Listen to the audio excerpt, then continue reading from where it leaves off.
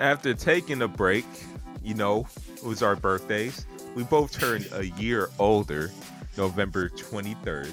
So happy birthday to us. So Yes. we took a break. We took a break, but it wasn't really because of our birthday break. It was just because our schedules didn't really align. You know, we both got regular jobs. At least I worked a regular job, and our schedules couldn't really match up. But No. so we took a week off, but now we're back.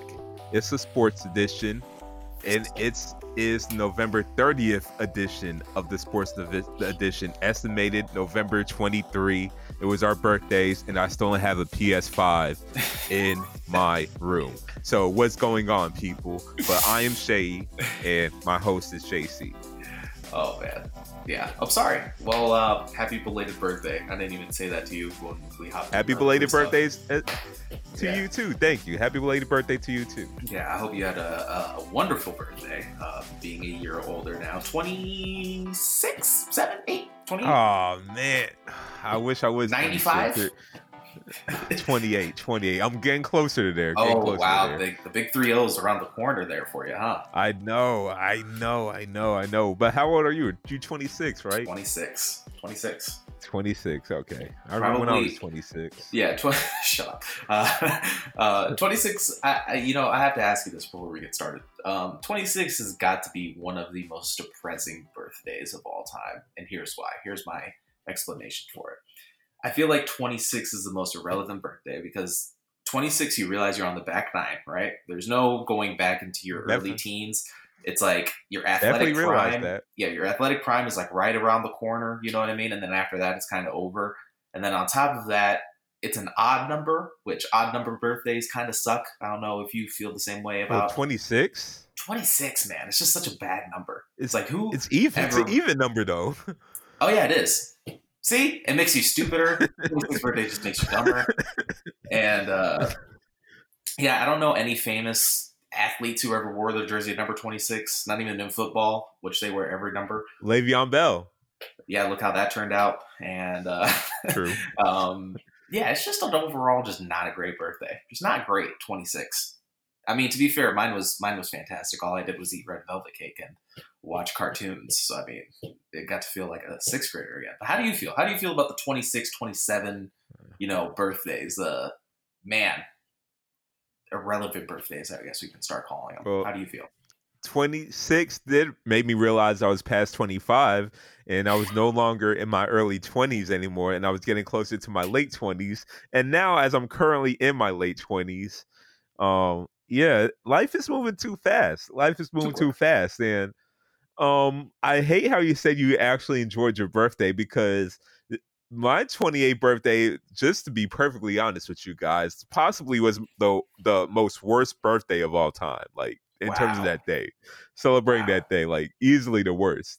Why? Because I had to work. I had to go to my first day at work at my birthday, an overnight job, doing manual labor for my birthday. Well, top 5 things you should have did was maybe say, hey, instead of my start date being on my birthday, maybe my start date is the day after my birthday. Maybe you should have thought that through. But they told me everybody had to come in at November 23rd, and I didn't want to say like, oh, I can't come in because it's my birthday. I didn't want to be like that person. So I was just like, you know what, let me just suck it up and celebrate another day. But after that, I kind of had my regrets. And then I'm not even working that job anymore, so it kind of was like all for nothing. Yeah, so it's kind of just like a double whammy, huh? Yeah. Yeah, well, I'm sorry. I'm sorry you didn't enjoy your birthday. That actually is kind of depressing. I'm sorry. Sorry for your loss. It's all right, but maybe I see it this way. You know what? Mm-hmm. I possibly have one of my worst days, my worst birthday ever, just so every day after that birthday could be better than that. That's how I'm looking at it. Oh, look at you. Every day after that birthday could be better than that day, because that day was so horrible, that day was so shitty. So every day after that day could be better. So that's how I planned it out. That's how I planned it out. That's a very Joel Osteen thing of you to say. That was very nice of you to have a great outlook. Good for you. You know what? Good for you. Turn your negative, horrible birthday into a positive. There you go. Just for reference, though, I had to work too, and but granted, my job sucks a lot worse. Sucks a lot less. A lot less. Less. Significantly less, I would say. Yes, for that, I probably do need to get your job for that reason. But 100%. yeah, yeah, doing working at a warehouse, like, look, I don't mind manual labor, but It's a tough just doing job. that on my birthday, yeah, it's a tough job. It's a tough job, especially when we were talking about athletic primes. I'm at 28. I feel like I'm already well past my athletic prime. I Oh feel like no. my athletic prime was 17 years old when I was on the football team and I Oh weighed no. 220 pounds of muscle. Well, how much are you That's when working I out? feel like That's a real that was question. my athletic prime. How much are you working out though? How much every day? Because play football in the South, they take it seriously. So we literally worked out at least Monday through Friday every, and sometimes on Saturdays too. Hmm. So like, yeah, we worked out like almost every day. And So you because can't of be that, hitting your prime that early in your life. You can't be hitting your prime that early. That's way too early. That's but way too early. that's how it felt like, because after I left the football team, I did not want to be that swole anymore, that big. So I just lost my weight, and then I tore my ACL too. So my athletic prime was before the ACL tear. And the Well, ACL yeah, tear happened like at 18. yeah. You can't. Well, yeah. With that ACL tear, it's going to be tough for you to make it to the next level. Unfortunately. I know. Yeah, that's a I tough know medical how. record. That's tough. I'm about to say I kind of know how Burrow feels because I don't Oof. have an MCL either. So Yeah. I already know how ACL and MCL. I don't have any of that Yeah. Should in we the go ahead and meniscus. just let's go ahead and start there. I mean, right? Let's just go ahead and put our piece up for Joe Burrow and Daniel Jones as well, who I believe also had like an hamstring injury also. But Joe Burrow's knee is um, gone from existence. Would you say? Would you say his knee is just done? Really, it reminds me of that Carson Palmer injury for the Cincinnati Bengals way That is back a when. I believe good what? shout. I forgot about that. Yeah, It's a yeah. good He shout. and Carson Palmer before that injury was like the third best quarterback in the NFL, behind Peyton Manning and Tom Brady, I would say so. and then he got hurt. But it's back to the Cincinnati Bengals organization. So they think, look, Joe Burrow was a franchise caliber talent, a clear franchise caliber talent. And Mhm. I felt like during his rookie year, he proved that he was even better than everybody thought he was, at least Yeah, so early, without even a preseason. yeah, And the fact that the Cincinnati Bengals let him go out there without addressing their offensive line was a big problem. He was always getting hit. And then eventually, one of those many hits that he got during this rookie year just turned out to be the hit that makes him done for the season and possibly part of next season as well. All yeah, because it did not address their offensive line. And I'm mad yeah, about that.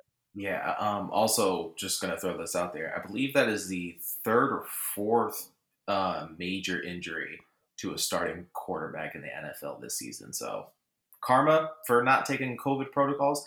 I would say so. But just yeah, it's a really depressing thing to think about because on one hand, it's like yeah, Cincinnati 100% needed to address their O line, but on the flip side of that, it's like everybody's offensive line is getting worse. And what kind of offensive line help are you going to get out there in free agency during this normal period?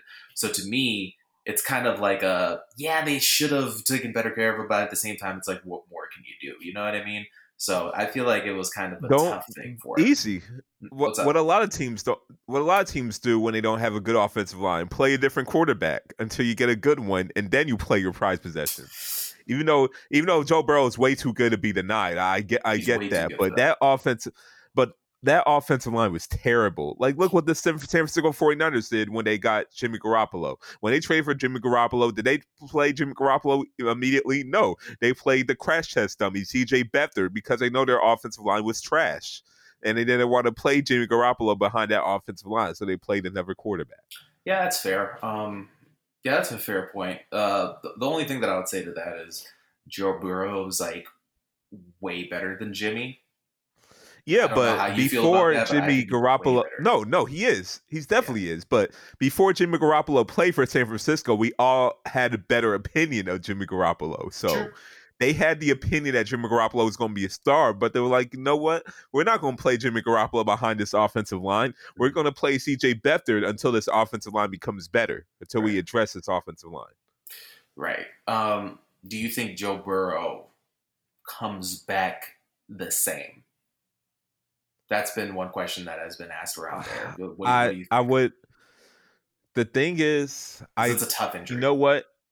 It is a tough injury, but I'm glad it's not an Achilles injury True. because you can prove you can. It's proven they could come back the same, if not even a better player than you were before after getting a knee injury. But just the type of ACL tear he's had, Mm-hmm. and just the ligaments damage is isn't it almost similar to what Teddy Bridgewater had? Teddy and whatchamacallit, what's his name for the NBA? Sean Livingston.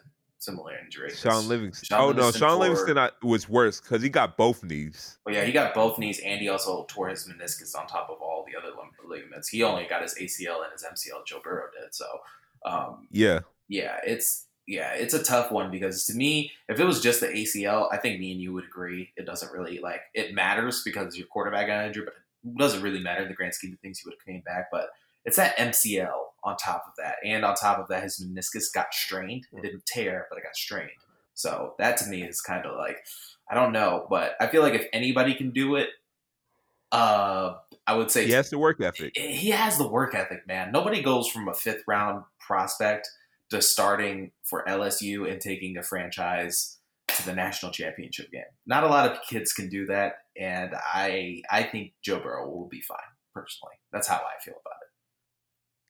Yeah, I'm not a doctor, and I still don't know much about the injuries. Should have prefaced But that I beforehand. think, yeah, but I've heard from I don't know. I think a doctor said this on TV or something that an MCL is actually not that. If you lose an MCL, it's not going to affect you that much. No, it's That's not. what I've heard. Injury. I don't know. No, it's not a major injury. Actually, if you tear your MCL is not that serious. Yeah, if you tear your MCL, you're actually only out for 4 months ish, which is pretty surprising since it's a knee injury, but it's not that serious. And the thing is, you could play without an MCL. You can play without an MCL, so that one is possible. So you know what? Since it looks scary. I mean, the thing with ACL injuries, though, to come back to the way you were, it takes about 2 years. About 2 years. I mean, he's going to come back next year, but he probably won't be the same. But about 2 years for him to fully get that confidence and get that knee strong.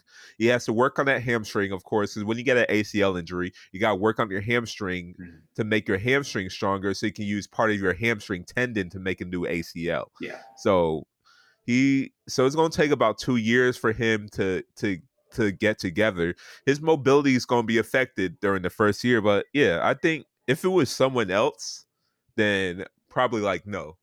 They probably wouldn't come back the same. But since it's a guy with the work ethic of Joe Burrow, I think he'll come back fine. It's just more of I don't think he's gonna have David Carr syndrome because he's also Joe Burrow and he's extremely confident. Yeah. But I just don't want him to have David Carr syndrome and he comes back, he's just seeing ghosts and is scared pass rushers who aren't there. But I don't think that's going to happen to Joe Burrow. But Cincinnati, just address your offensive line. And that field, too. They need a new field. Because how many Alex Smith got hurt. Was it not Alex Smith, but someone else got hurt in that same field. But someone else got hurt in that field. Yeah, I don't know. Alex Smith got hurt in Washington's field, but they also need to get replaced as well. Yeah, that field needs to be removed ASAP, the Washington field. But I agree. I actually kind of think this is a good thing for the Bengals organization in a very odd way, because this offensive line class that's coming in here, it's not great, but in the first 3 rounds you can definitely get somebody usable, and I think that the Bengals have the 3rd pick in the draft as of right now, if I'm not mistaken. I think they're what are they 3-7, 2-7? Or 2-8. They're 3. I think they're 3-8 now. 3-8 now. Yeah, so they should have the 3rd pick in the draft. I think you can get a great offensive lineman right there because we know that Trevor Lawrence is going 1 to the Jets, and I think the Jags are 1-9, and they're taking a quarterback. And you know what though? Because if I'm Trevor Lawrence, I'm watching Joe Burrow. That would reassure me that I'm gonna threaten the Jets to not draft me for reasons like that because of incompetent organizations getting franchise players and messing up their careers. The Jets have only really been incompetent since the butt fumble, though. Honestly. Because the year before that, they made the AFC Championship game. The year before. Yeah, that was 1 year. Yeah, no. The year before year. that, they were great. The year before that, they were good. I think they won. I think they were like they came second in their great division. Is the term. Yeah, because it was first. Yeah, no. They came second in the division, and then they went all the way to the AFC Championship game. I think that the Jets are not that bad of an organization. I really don't. I think that they're the top of their organization needs help. I think that they need to get the GM and obviously Adam out of there. But after that, I don't think that the Jets are really that bad. I actually don't even think that they're that bad off now, because it's like you already lost everything. Now it's just time to rebuild your team, like once again. That's how I feel. I think that especially as a quarterback, to say I'm not going here, it's like, where else are you going to go? Like, honestly, not a lot of teams need quarterbacks anymore. Yeah, Jacksonville, no. Jacksonville, no. You don't want to go there either. I would want to. I would love to go to Jacksonville. I would love to go to Jacksonville. What do you mean? Jacksonville? You would? Yeah, dude. I would love to go to a rebuilding organization. As a player, I would love to go, because if you rebuild that organization by yourself, you are the shit. Imagine this: Joe Burrow goes to the Super Bowl with the Jets. You have to be like he's Aaron Rodgers. You'd have to. But also, if you go into an organization and they just fire a coach every 2 years, and you never have any stability in your organization, and then that messes up your career. Yeah, but then you're not just a stable organization. Yeah, you could be Sam Darnold, or you could be Baker. Baker's not that well. Baker himself is not that good, but the team is great. Like, the Browns are going to the playoffs for the first 10 years. Baker's a game manager. He is a game manager, but could you imagine if like the Browns were awful, 4 years ago, right? The Browns were terrible 4 years ago. 5 years ago, they were terrible. And then all of a sudden, Baker comes there. They fire 5 coaches, but they have all this talent around them because everybody was incompetent. That could be the Jets. That could be the Jags. That could be either of these teams. I mean, the Jags were great 3 years ago. They made the AFC Championship game, and then they traded half their roster. You know what I mean? Like, these teams, I remember that. Teams get great out of nowhere all the time.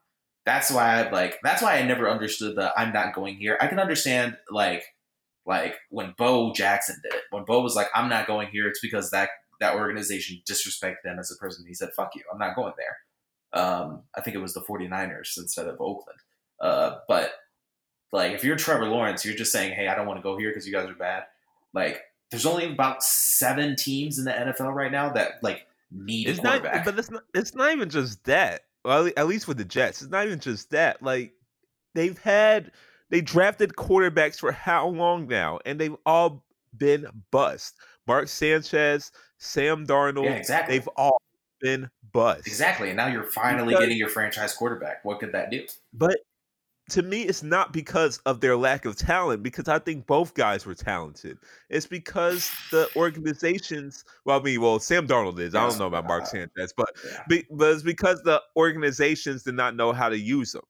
They had so many different coaches, no continuity, and it messed up their careers. It did, but I mean, listen, Miami wasn't in a great spot a couple of years ago either. Miami was in a pretty similar position to a lot of these other teams that are really bad.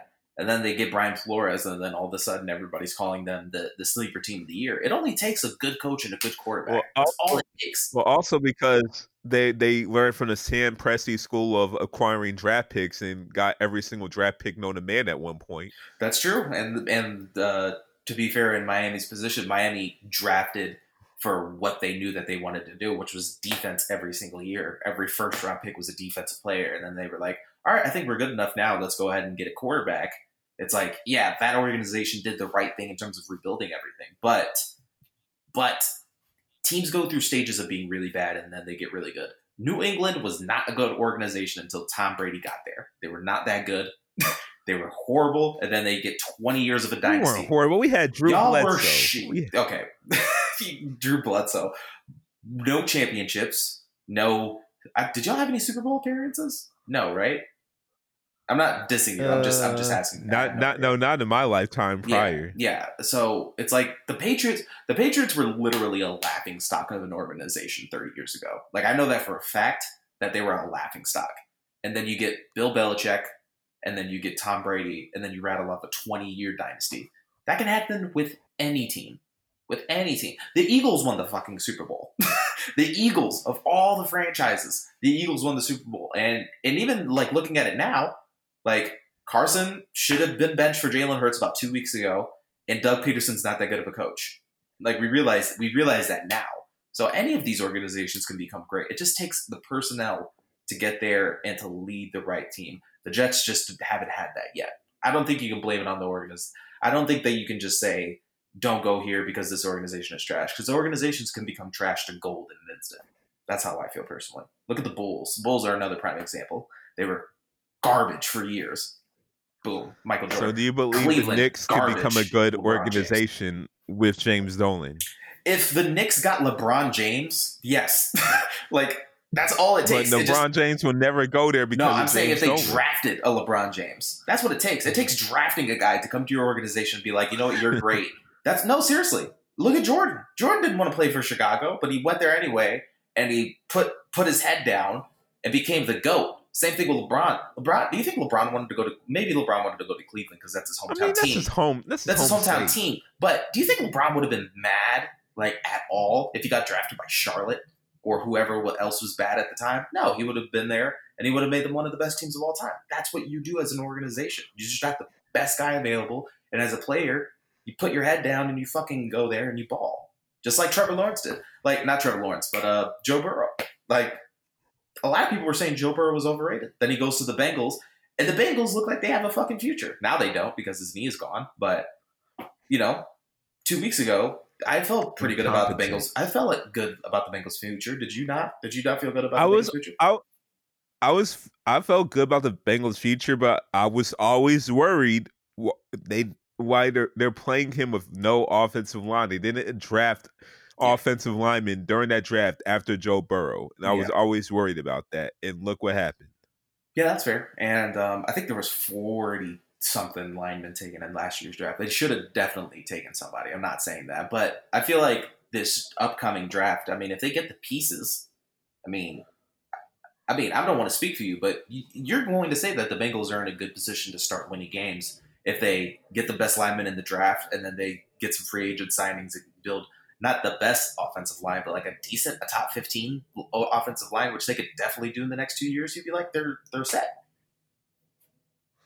They should be. They should be. Yeah, that's all I'm saying. But now it's just all up to Joe Burrow, and just hopefully he just not scarred by it. I'm telling you, man, Joe Burrow is. I don't even think Joe Burrow. I think in this new, like the way we're seeing the NFL and quarterbacks kind of move. Obviously, you need a little bit more mobility, but honestly, just seeing what Tom is doing. Like, Tom has zero athleticism now, and he's still like a top 15 quarterback week in and week out. For Joe Burrow is like not Tom Brady smart, but he's pretty fucking close. He's as close as you can get.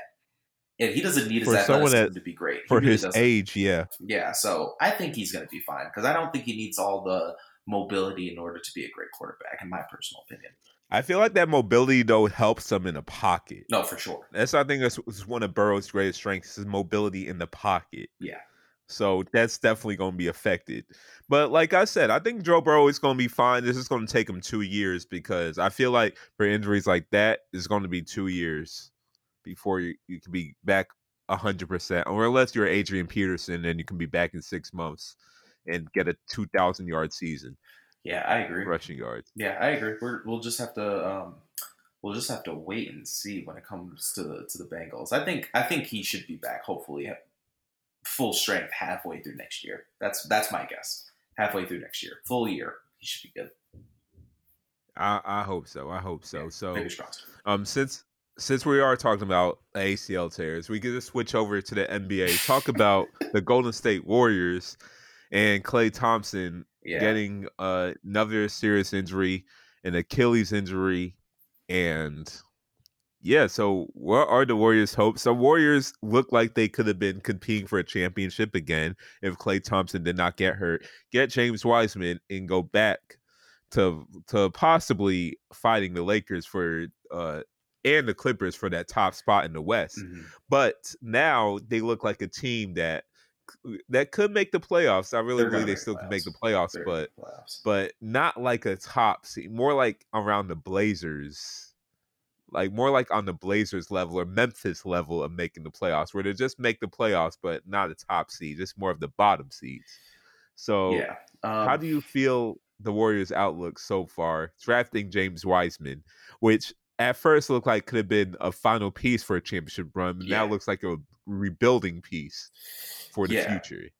yeah. I mean, I've talked about it a billion times. Wiseman was just the perfect piece, just to like, all right, we're doing another run. Like he was just like the perfect piece to slot in there to just be like, all right, this is what a championship run is like, and then Wiseman, take over the future. I thought that was kind of the setup, but now with Clay, I mean, this kind of goes back into like how dynasties like rise and fall out of nowhere, and I think that this is the domino piece where for me at least, I'm like the Warriors dynasty is done with this injury personally, because this is back to back major injuries for Clay. Clay will have not played for 2 years once he comes back from injury, and I agree with you. They're going to make the playoffs. I don't see them being any higher than 6, maybe 5. But I have to go through the rankings again. I think they'll probably finish 5 more than likely, just going off the top of my head. But um, yeah, it's tough. It's tough because I really thought that they had a really good chance matchup wise to compete with the Nuggets. And I don't think that the Clippers are going to make this crazy run like everybody else does. I'm kind of out on the Clippers, and I thought that they had the pieces to compete with LeBron. I didn't think that they were going to be LeBron because I think that they needed a more experienced big than Wiseman for a first year run to compete with Anthony Davis. But yeah, it's just tough because now I guess I'll throw it back to you. How do you feel about the Warriors dynasty going forward? Because I really don't see a way for them to get back with the age and the experience that a lot of these guys have. Where do you see this going forward, especially with like Kelly Oubre as like their main number 2 guy offensively? Yeah, I'm right there with you. I think their dynasty is over. I did see this on Twitter, and I completely agree that Klay Thompson's like past 2 injuries is kind of similar to what happens with DeMarcus Cousins, and that Yeah, DeMarcus Cousins has got hurt back to back, and then when comes back, he wasn't the same player anymore. I think that's going to be Klay Thompson's trajectory. I mean, Klay Thompson is a shooter, an elite shooter, so I feel like when he comes back, he's still at least going to become at least a good bench contributor. It's probably still a starter, but that all-star player, I don't know yeah, unless his like movement is completely undeterred. But then again, it's an Achilles injury. We see what yeah, Achilles injury does to players. The jury's still out on Kevin Durant because we haven't seen him play yet. The Warriors. I think Kelly Oubre is a little bit better than given credit for, but like, no, yeah, he I still feel like the highest they could get is 6th. Still, Steph Curry, look, he's gonna have to prove, like, you know what? This is why I was MVP over LeBron James. yeah, Because this is definitely his team right now offensively. So he is going to have to make it work. But the thing is, I think Steph Curry benefits from having other deadly shooters, other offensive threats with him, just so he can get open from 3. But now he's going to be more tasked with creating his own shot. He won't get as many great looks from threes because he doesn't have another equally elite offensive threat from 3, such as a Klay Thompson on that lineup anymore. And I've then seen this. I mean, Klay Thompson got hurt after he got signed, but what if Warriors signed Steph Curry's brother, Seth Curry? I think that could have been the Jesus closest Christ, replacement, at least in terms of 3-point shooting. Defense would be yeah. another story, but Defensively, it's that would over. that Yeah, would definitely that would definitely help their offense in getting Steph Curry to get the looks he's had. But yeah, he, defensively it's going to be horrible. But then again, like their brothers, they look almost alike. They still got Curry on their back. They can run some plays that will get you confused, like which one is Steph, or something. I don't know. Yeah, have yeah, Steph wear the headband too, so you won't even know which one is which. yeah. I mean, listen, if they would have signed Seth as like a bench guy, I would have been like that. That is one of the greatest signings I've ever seen. I swear to God, that would have been amazing. But I really don't think that they want to play on the same team as each other. I really don't think they want that like at all. But yeah, I Technically, will. they were on the same team. For that. Technically, Oh yeah, because he played for the San Antonio yeah. Spurs Seth, when he first came to the league. exactly. Yeah, I forgot about that. Him and Clay's brother actually played on that team too. Fun fact. If Yeah. you didn't know that, they were called the G League Splash Brothers. Fun fact. But yeah, what a run though. for Golden State over the past 5 years, 6 years, 6 years. 2014, right? I believe is when they started becoming like a Yeah, real it was serious definitely contender. definitely one for the history books. But yeah, so Yeah, I think that might just be the run. It might be over. I don't it think we're has to be seeing over because I think you said another it. one. Yeah, I think you hit it perfectly on the head. I think Clay is going to lose a lot of things with this Achilles injury. One, he's going to lose a lot of athleticism, which means him moving off of screens, which is like his bread and Yeah, butter. That's he all he wasn't. does is Yeah, he run off wasn't the most screens. athletic guy as we've No. seen, but like, yeah, just his movement off the ball is going to be seriously affected. Yeah, but I agree with you. He's the second best shooter of all time, in my opinion. I've never seen as good of a shooter as him besides Steph. Like, wholeheartedly, I believe that if he was on his own team, he would have been a 25 a game guy. I don't think he would have been a championship guy, but he would have hit a lot more threes if he was his own man.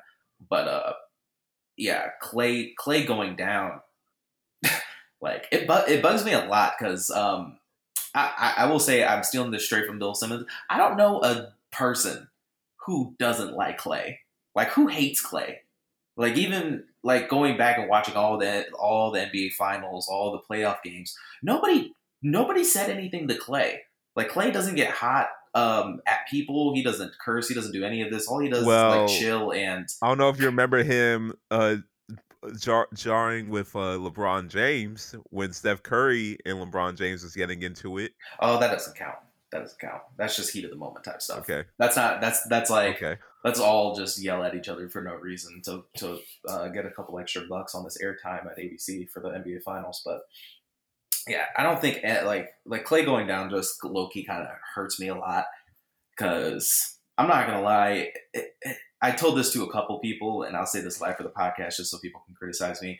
I wholeheartedly would have taken Klay Thompson on the San Antonio Spurs over anybody in the league. If I'm being honest, he's like the perfect fit for our system. Just a guy who doesn't care about anything else but playing basketball and getting championships and winning games. Like that's my guy. And the fact that he's not going to be in the NBA for another year just fucking sucks. But at least I have him in 2K21 on my PS5, so I really can't say anything. You might hate that I'm going to say this, but I already I don't like think what you're about. when Klay Thompson comes back, comes back, he might be like Kyle Korver on the Hawks in terms of because he's going to be a lot more stationary now. So in terms of, I think that's the production you're going to expect from him. It's probably like those stats. Like he's going to be super efficient, but he's probably not going to provide you anything else at this point other than like just those 3-point shots. I would say more like the Bulls, Kyle Korver when he's the Bulls he was too good. Yeah, I'd say the Bulls. I think the Hawks was his absolute best to me for Kyle Korver. No, he was the best, but when he was with the Bulls, when he was playing with Derrick Rose, he was literally like standing on the wing, and then when Derrick Rose would drive, he would just kind of drift into the corner. That's where I see Clay. I don't see Clay because like Atlanta Hawks, Kyle Korver was literally just JJ Redick but taller. He was literally all he did was sprint like on the back, yeah, that's true. On the baseline like 24/7. Him and JJ Redick just do that all the time. And Clay's thing is like standing on the block and then getting a pick down screen and kind of just rolling on the top of the perimeter. But yeah, that the whole running thing with Clay that's not happening anymore. So I can't give you Kyle Korver just for that one reason. That's the only reason why I can't give you Kyle Korver. Okay, I agree with that. I agree with that. But yeah, I expect him to get like 12 to 15 points a game.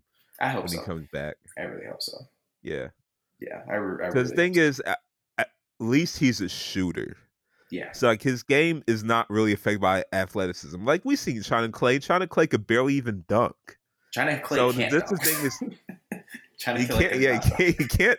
Not even barely. He can't dunk. But yeah, what's mostly going to affect Klay Thompson is just the movement off his screens, just moving off the ball. That's really going to affect him the most. Yeah. So we're probably going to see a 20 a game Klay Thompson anymore, but I still say we'll still see a very useful NBA player coming back from those injuries. I hope he can recover 100% because he is tough. Like, remember when he tore his ACL and he still came back and played possessions? Like, and I was like, okay, it can't be an ACL tear if he's doing all that. But then I found out it was an ACL tear. Because, like, my initial thought when he eventually tore his ACL, it was an ACL tear. Like I looked at that and it reminded me of my knee injury of like that's an ACL tear. But then he came back to the floor and it had me second guessing that can't be an ACL tear then. But like that's crazy. If so, he just has elite toughness. So I don't Yeah, know. he's tough as shit. He might push himself further, but at the same time, I think that could be his own worst enemy, which is why I think he That's why injured he got himself injured. again because Yeah, that's why he injured himself again. because I feel like he wasn't even ready. I feel like he was rushing it. No, apparently, according to a lot of sources, for the past like 3.5 months, he's been playing like nonstop ball in California, like nonstop, like just playing scrimmages. So I believe it. that's why they believe how they think he tore his Achilles by playing pickup ball in I Los mean, Angeles. that makes sense. And from what like I said, I'm not a doctor again. I'm not a doctor. But what I've noticed with a trend with Achilles injuries, it's usually when you overexert your body, Yeah, especially when you had a previous injury. It was like same thing with Durant. Durant already had a previous injury, and he was overexerting his body because he wasn't even ready to play, but he played anyways, and that's yeah, what tore his Achilles. yeah. So I believe it. Yeah, and Sometimes you gotta save these athletes from themselves. Sometimes you just gotta tell yeah, them like, no, you can't play. hmm Someone just probably gotta like lock them inside to not play. yeah, I agree. Yeah, and yeah, to kind of go back on that, it's kind of funny because KD gets the Achilles too. But I feel way more comfortable about KD because, like, even though I'm not going to get the defensive presence that I was getting on the Warriors, KD, at least I know KD, like you said, doesn't really rely on athleticism. He kind of just has like a 3 dribble move package, like for every single spot. So I really don't Like the most like, skilled 7-footer ever. yeah, because like his whole thing is literally just, all right, let me get the ball at the top of the key. I'm gonna hit you with one move, see how you react, and then I'm gonna hit you with 2 moves, and then wherever I am, I'm gonna shoot your pass. Like that's all Kevin Durant does, and he can shoot over any human being that ever lived, besides maybe Sean Bradley. But even then, I feel like you could still shoot over him. But then they'll just try past them. Yeah, true. So I don't really think that it's going to affect KD like at all because at least he has the dribble moves. But with Clay, it's like Clay, he gets all of his points from passes. Even the 60-point game. How many dribbles did he take that 60-point game? 12. Like the whole game, he took Yeah, 12 dribbles. it was something. It was something like very small. I remember. Yeah, It he was took like a very small number. he takes no dribbles throughout the entire game. I think that's kind of why I like him because he literally just doesn't take away from anybody else. All he does is run, catch the ball, and if he's open, he shoots it or he passes. Like he doesn't take any extra dribbles, and that's why we love Clay because he is hands down the most unselfish superstar probably since Duncan. Honestly, Duncan and Ginobili, he's probably the most unselfish superstar there is. But yeah, I will say this: I am very intrigued to see if he comes back at decent strength because it's not like Clay is super old. Clay is 31 or 30, 31 or 30. Early 30s. I know He's that. early He's early 30s. 30s. And like you said, he's a shooter. He could still have a 6-year career, probably. Like if he does the things that More he's than supposed that. to do. Yeah, potentially more than that since he's a shooter. So I'm interested to see how when he comes back and how good he is when he does. Because I mean, shoot, if he's 75% of Clay, I don't like even now saying that the dynasty is over. If he's 75% of Clay, who knows? Maybe that dynasty isn't over just yet. Who knows? Yeah, who knows? And I do want to get back to Kevin Durant Yeah. because you did say that he won't be that effective. I don't know about Kevin Durant because the thing is, yeah, he's so skilled. He just really just dribbles and shoots over you. But I think what's going to be effective with Kevin Durant is his quickness. Because for a Yeah. 7-footer, he's like one of the quickest 7-footers we've ever seen. Just like off the dribble, just so smooth and just like moves like a guard. I think that quickness is going to be affected by the Achilles. Yeah, I think yeah, it's not even like his athletic ability why he's quick. It's just that first step. That first step that Kevin Durant has Yeah. is really fucking fast.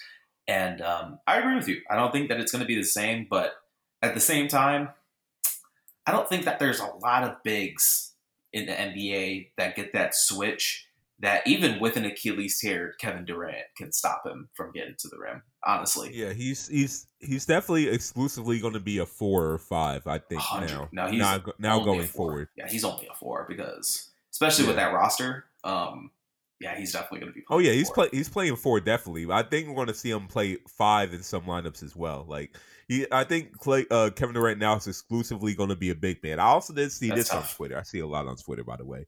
So I seen this on Twitter is that Kevin Durant with the Achilles injury is just basically going to become Larry Bird now I instead of mean, Kevin Durant, kind like, of, in terms of play style. kind of honestly, like except with the he's not going to be backing people down like Larry, but he's got post moves like Larry. Yeah. I will say that, like his post moves are top tier. Like even like now thinking about it, I don't really know anybody who has better post moves than KD. Like not even LeBron or AD. I don't think have better post moves than Kevin Durant. Like wholeheartedly. Yeah, I actually kind of like that comp a lot. He is literally going to become injury prone Larry Bird with the worst back of all time. Yeah, pretty much. So, okay, so I guess since we're talking about the Brooklyn Nets, I mean, we didn't even talk about this in our last show. Okay. The likelihood of James Harden coming to Brooklyn. 0. I say -5%. Oh, if we can go negative, I'm going negative 5,000. Like hands down, negative 5,000. No question. No question. Yeah, he fucked himself over. He screwed himself. You have 3 years left on your deal. What are you doing? Saying, hey, let me go wherever. Shut your mouth. Like all you have to do is not saying anything, and that deal might go through. You know what? I think James Harden was binge watching LeBron James' HBO show. I forgot the exact name to it, The Shop. but just talking about The Shop. So just talking about player empowerment, this and that, going to the team you want, seeing Anthony Davis on that show and everything, and it was like he was like, yeah, I do believe in player empowerment. I want to go to Brooklyn. You know what? I'm rejecting that $50 million contract. I'm getting traded to Brooklyn. Trade me now. Oh man, that's funny. Just get Jared Allen. Get whatever they have. You know, Karis LeVert. That's Jared Allen. That's it. Trade me now. Oh man, I'm not gonna let him no. Top 10 things you've ever said. Get Jared Allen. Well, no GM has ever said that. Never get Jared Allen. I mean, but that's basically like what James Harden thinks is how it's gonna work. Yeah. Like at the end of the day, they still need to get back. You're never going to get back equal value on the superstar, but at least get back. Well, sometimes you get more value, but sometimes. But at least get back some decent value. What do the Brooklyn Nets have to trade other than Kyrie Irving or Kevin Durant that's of value to Houston Rockets for James Harden? I know they got Dinwiddie and LeVert who are good, but James Harden. Yeah, I like them, and even like the whole picks thing. I couldn't even name anybody else ever aside from Allen, LeVert, and Dinwiddie. I know they got Jordan, but they're not trading him. No, that's all the pieces. Yeah, they got Joe Harris. They're not trading Joe Harris. Yeah, no, they just signed Joe Harris, like ridiculous contract. They're not letting him go anywhere. Like who else are going to trade? Who else can they possibly? Garrett Temple? What are they going to trade for? Garrett Temple? Is he still on the roster? No. I don't think there's no way he shouldn't be. I guess it's Jared Dudley. Is Jared Dudley still on the Jared roster? Dudley's on the Lakers. He's on the Lakers. Say, he just won a chip. I'm saying we don't know who else is on that roster anymore. Yeah, I mean, listen. But that's how they played, because it was LeVert ball. Like, no one else could score. Yeah, I mean, I like LeVert, and I even like Dinwiddie, and I actually think that them going to Houston would be nice as like a consolation prize, but yeah, it's just a bad trade. 3 years left on Harden's deal. Excuse me. 3 years left on his deal. Yeah, really. Honestly, like I think we talked about this on the last when we were doing the draft. Like even the Ben Simmons trade. I just don't think that there's any like him leaking it to the press is what bothers me the most. It's like why? Like there's no way that James Harden could not have handled that behind closed doors. Like there's no way he couldn't have done that. You know what I mean? Like you could have just went to your GM, went to your owner, and just been like, "Hey, I'm James Harden. I don't want to play for you guys anymore. I'm not going to leak this to the press. Just trade me to whoever has the best assets." I think and now you don't ruin your because Russell Westbrook did it. I think it's because Russell Westbrook did it. So, like, you know what? Westbrook can do that because nobody wants Westbrook. Like, nobody wants him. So, if you said, hey... And that's true. Yeah, so if you're like, hey, Westbrook is available, he has the worst contract. He has like the third worst contract in the league. Um, take your pick. But it's like if you're Harden, you're one of the 5 best players in the league. You're probably the best scorer that we've seen. Not probably. You are the best scorer we have seen since Kobe Bryant and Michael Jordan. Why are you asking for a trade like this? This is just stupid. You're ruining your trade value. Plus, you're making it more likely for you to stay in Houston for the next 2 years. Like, why would you do that? It makes no, hard.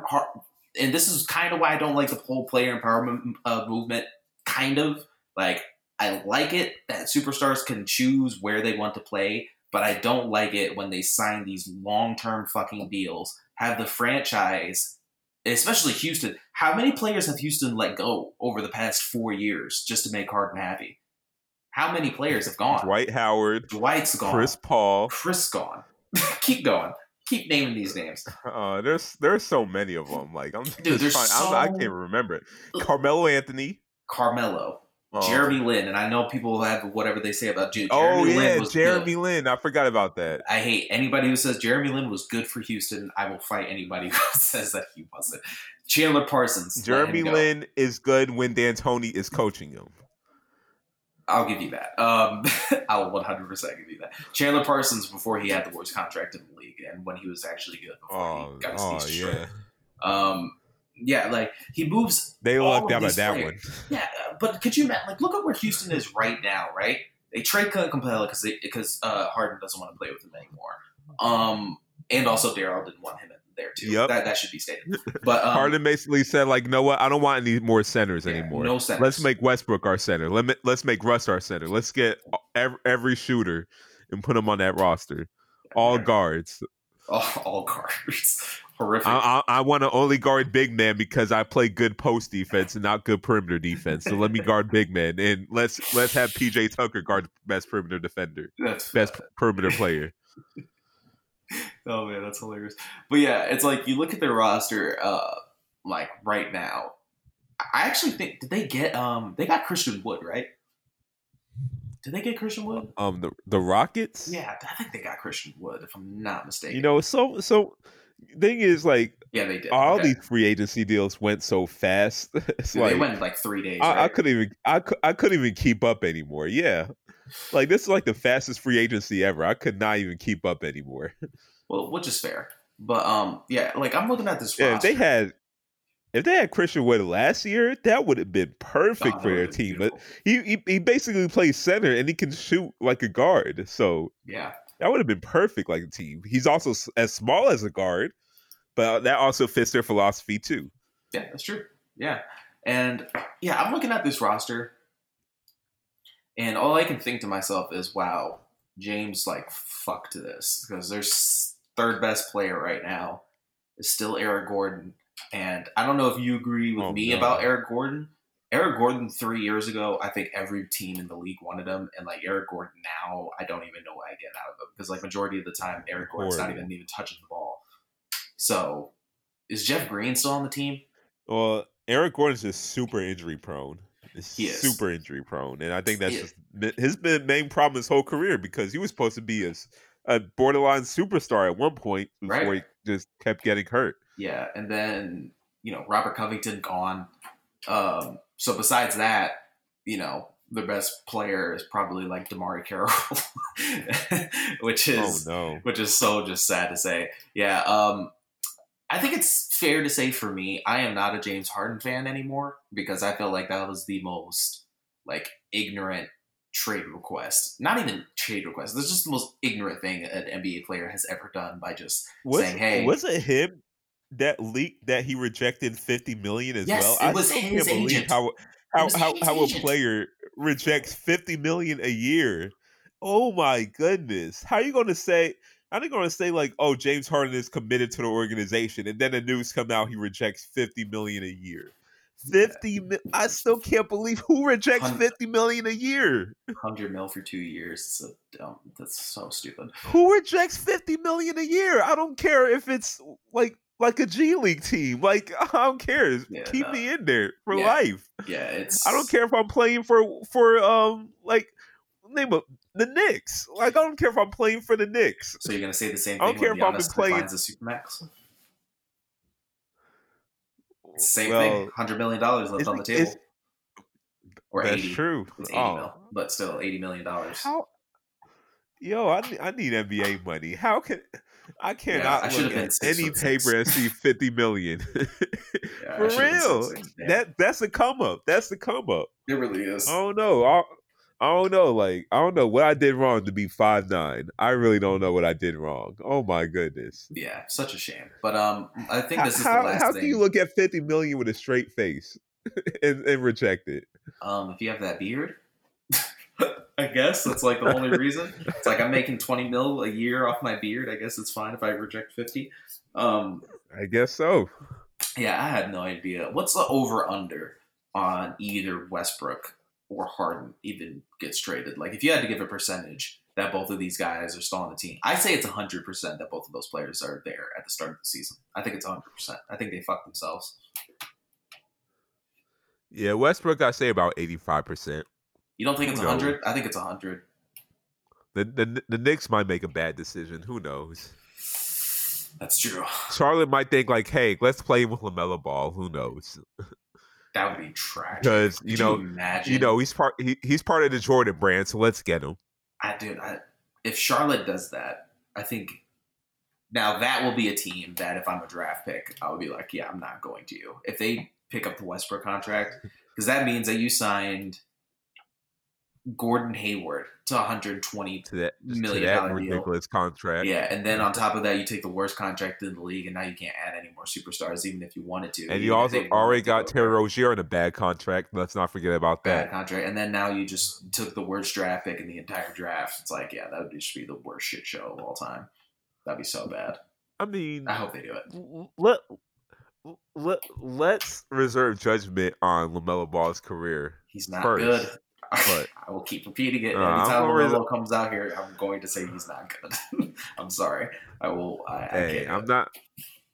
I mean, we could call out a bus and everything, but talking about draft picks is a dangerous thing to do as a reporter or as someone who talks about sports, because when you are wrong, when they become a star, then that gets played over and over and over again how you were wrong. So you know what? I'm reserving judgment. Well, I'm gonna go full Max Kellerman, Tom Brady's falling off a cliff mode. And say let the LaMelo Balls. Okay. I will stick with this for the next 5 years of my career. I don't care.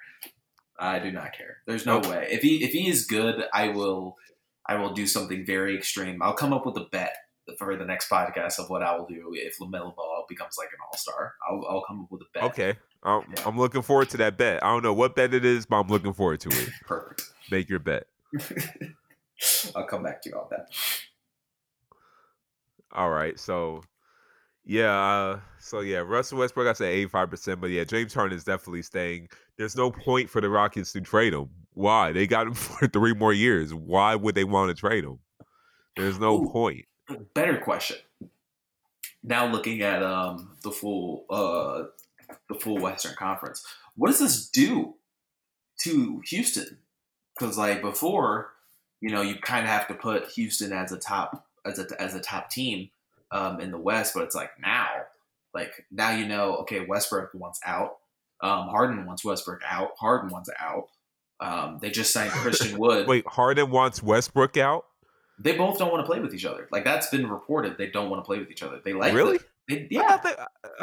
I thought they were good friends. They are. They still are. They don't want to play with each other though. like Harden doesn't think that Westbrook is a good fit for the team, and Westbrook wants to be OKC Thunder Westbrook. That's at least. So he wants a stat pad. Yeah. He wants to make sure his centers only get 4 rebounds a game. Exactly the way the NBA should be played.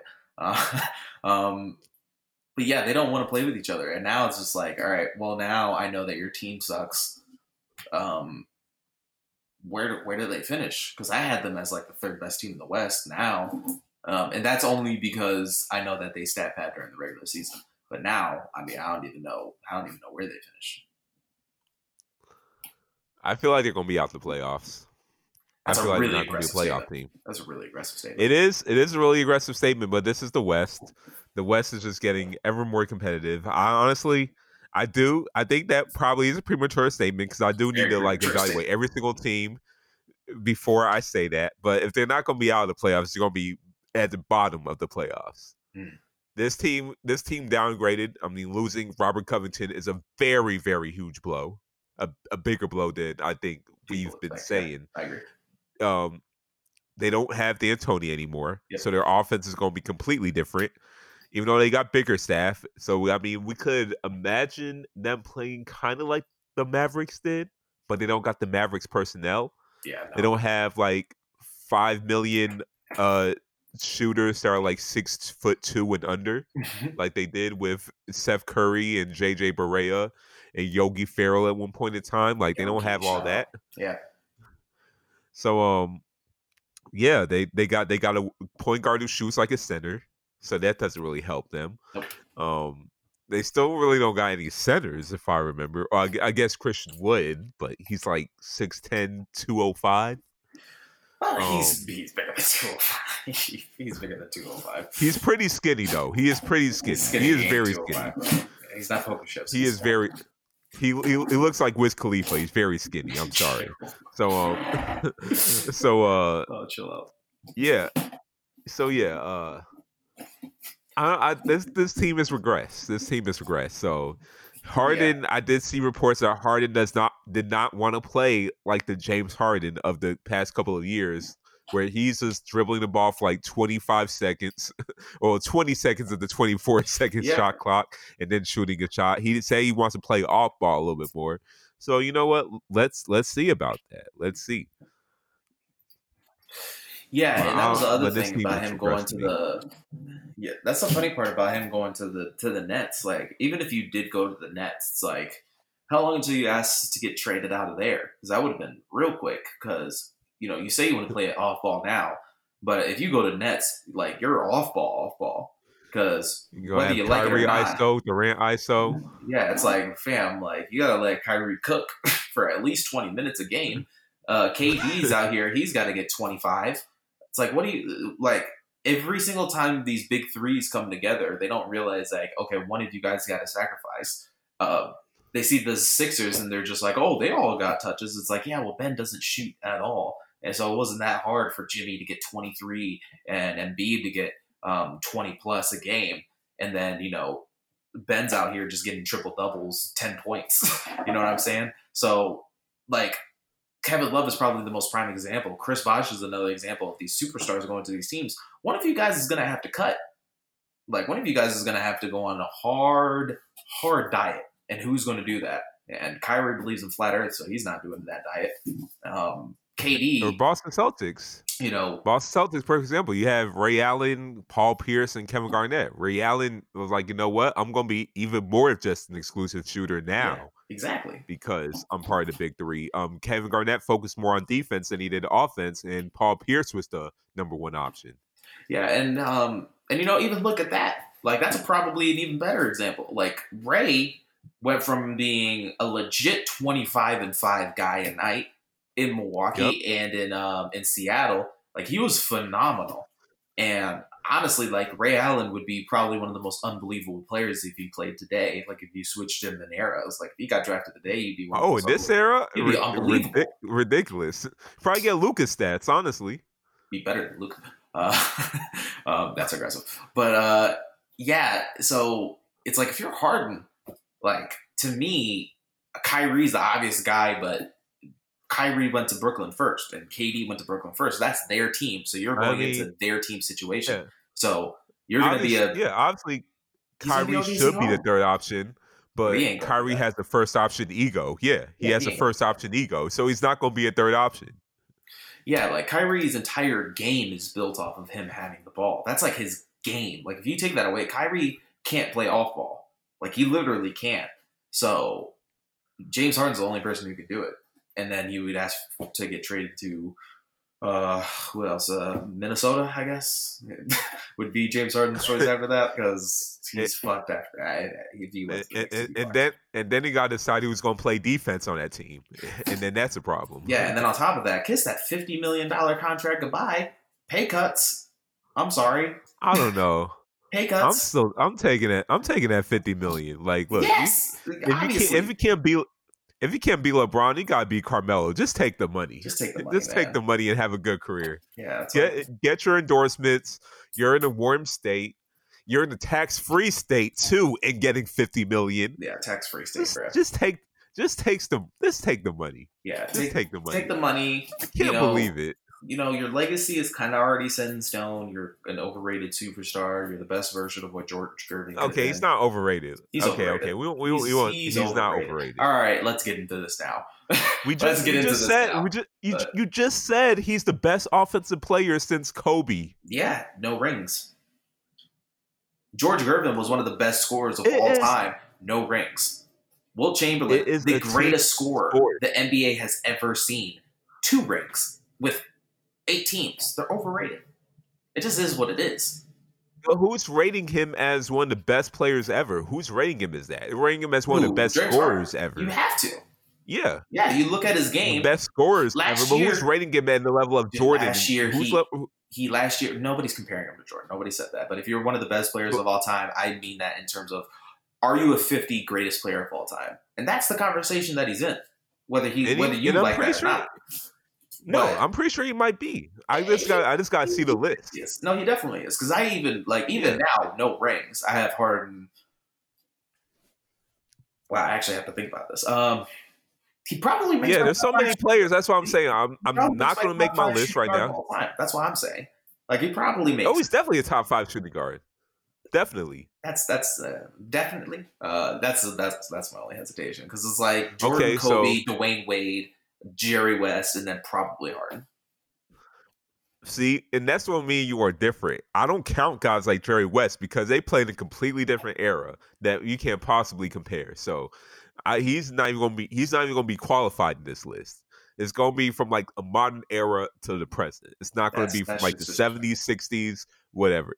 Like, can we compare? Guys like you and me were playing in the NBA back then. I mean, can we compare? Can we compare? Yeah, we can compare legacies. We can definitely compare legacies. Not you as a player, but yeah, that's what I'm saying. So all that is milked in together. All of that is just, in a big pot of butter that I'm just swirling around. It's like, all right, stats, throw that in there. Legacy, throw that in there. If you're the logo, definitely throw that in there. You know what I'm saying? Everything is a part of the collection, is what I'm saying. But even, like, let's go current.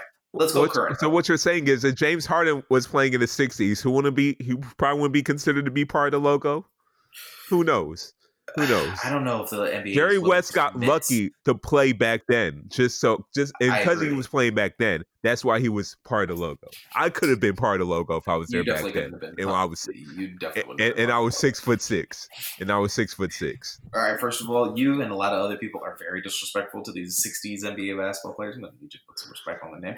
Second of all, I'm not. I'm just being real. Like I'm saying, Bill Russell wasn't the logo. We evolve as human beings. Logo. I mean, it had to be a white guy. I mean, you weren't there.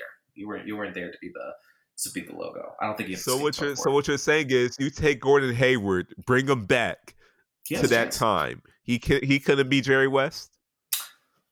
This same exact player couldn't be Jerry West with how less competitive the NBA was back then.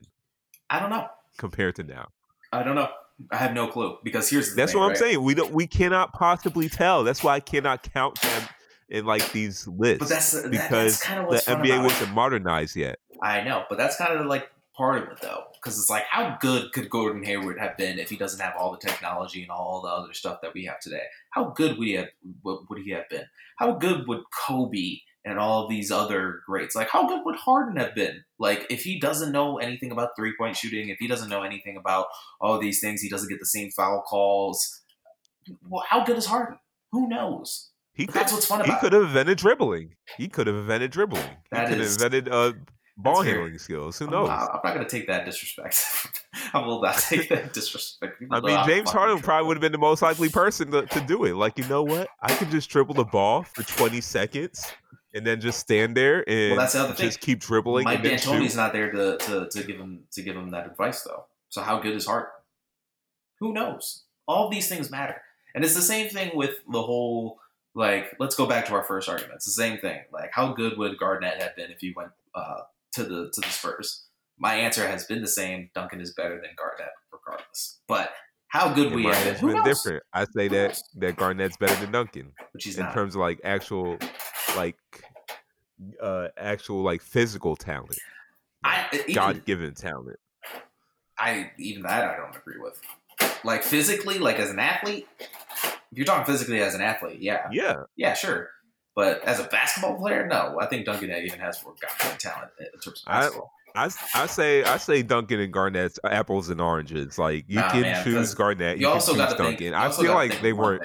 One thing that you always forget to kind of put into this, how much Duncan sacrificed, like his stats, to play on that team. How much he sacrificed. And Garnett sacrificed on teams that weren't as good as he never sacrificed stats, though. He never sacrificed stats. Duncan's stats are as great as they are, and he sacrificed every single year after.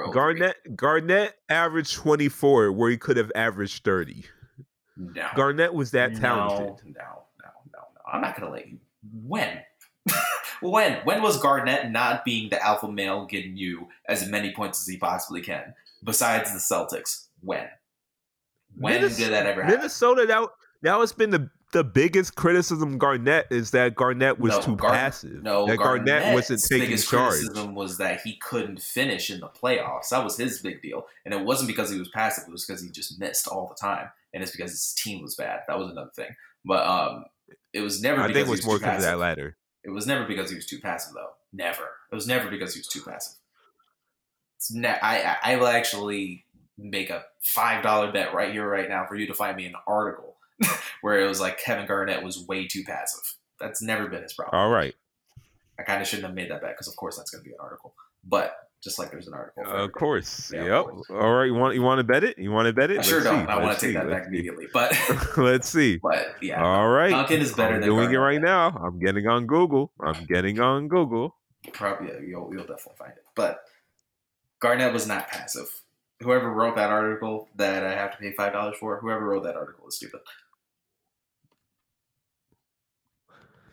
Let's see. Unselfish Wolves share terrific start. Unselfish Wolves. Let's see. By the way, tough.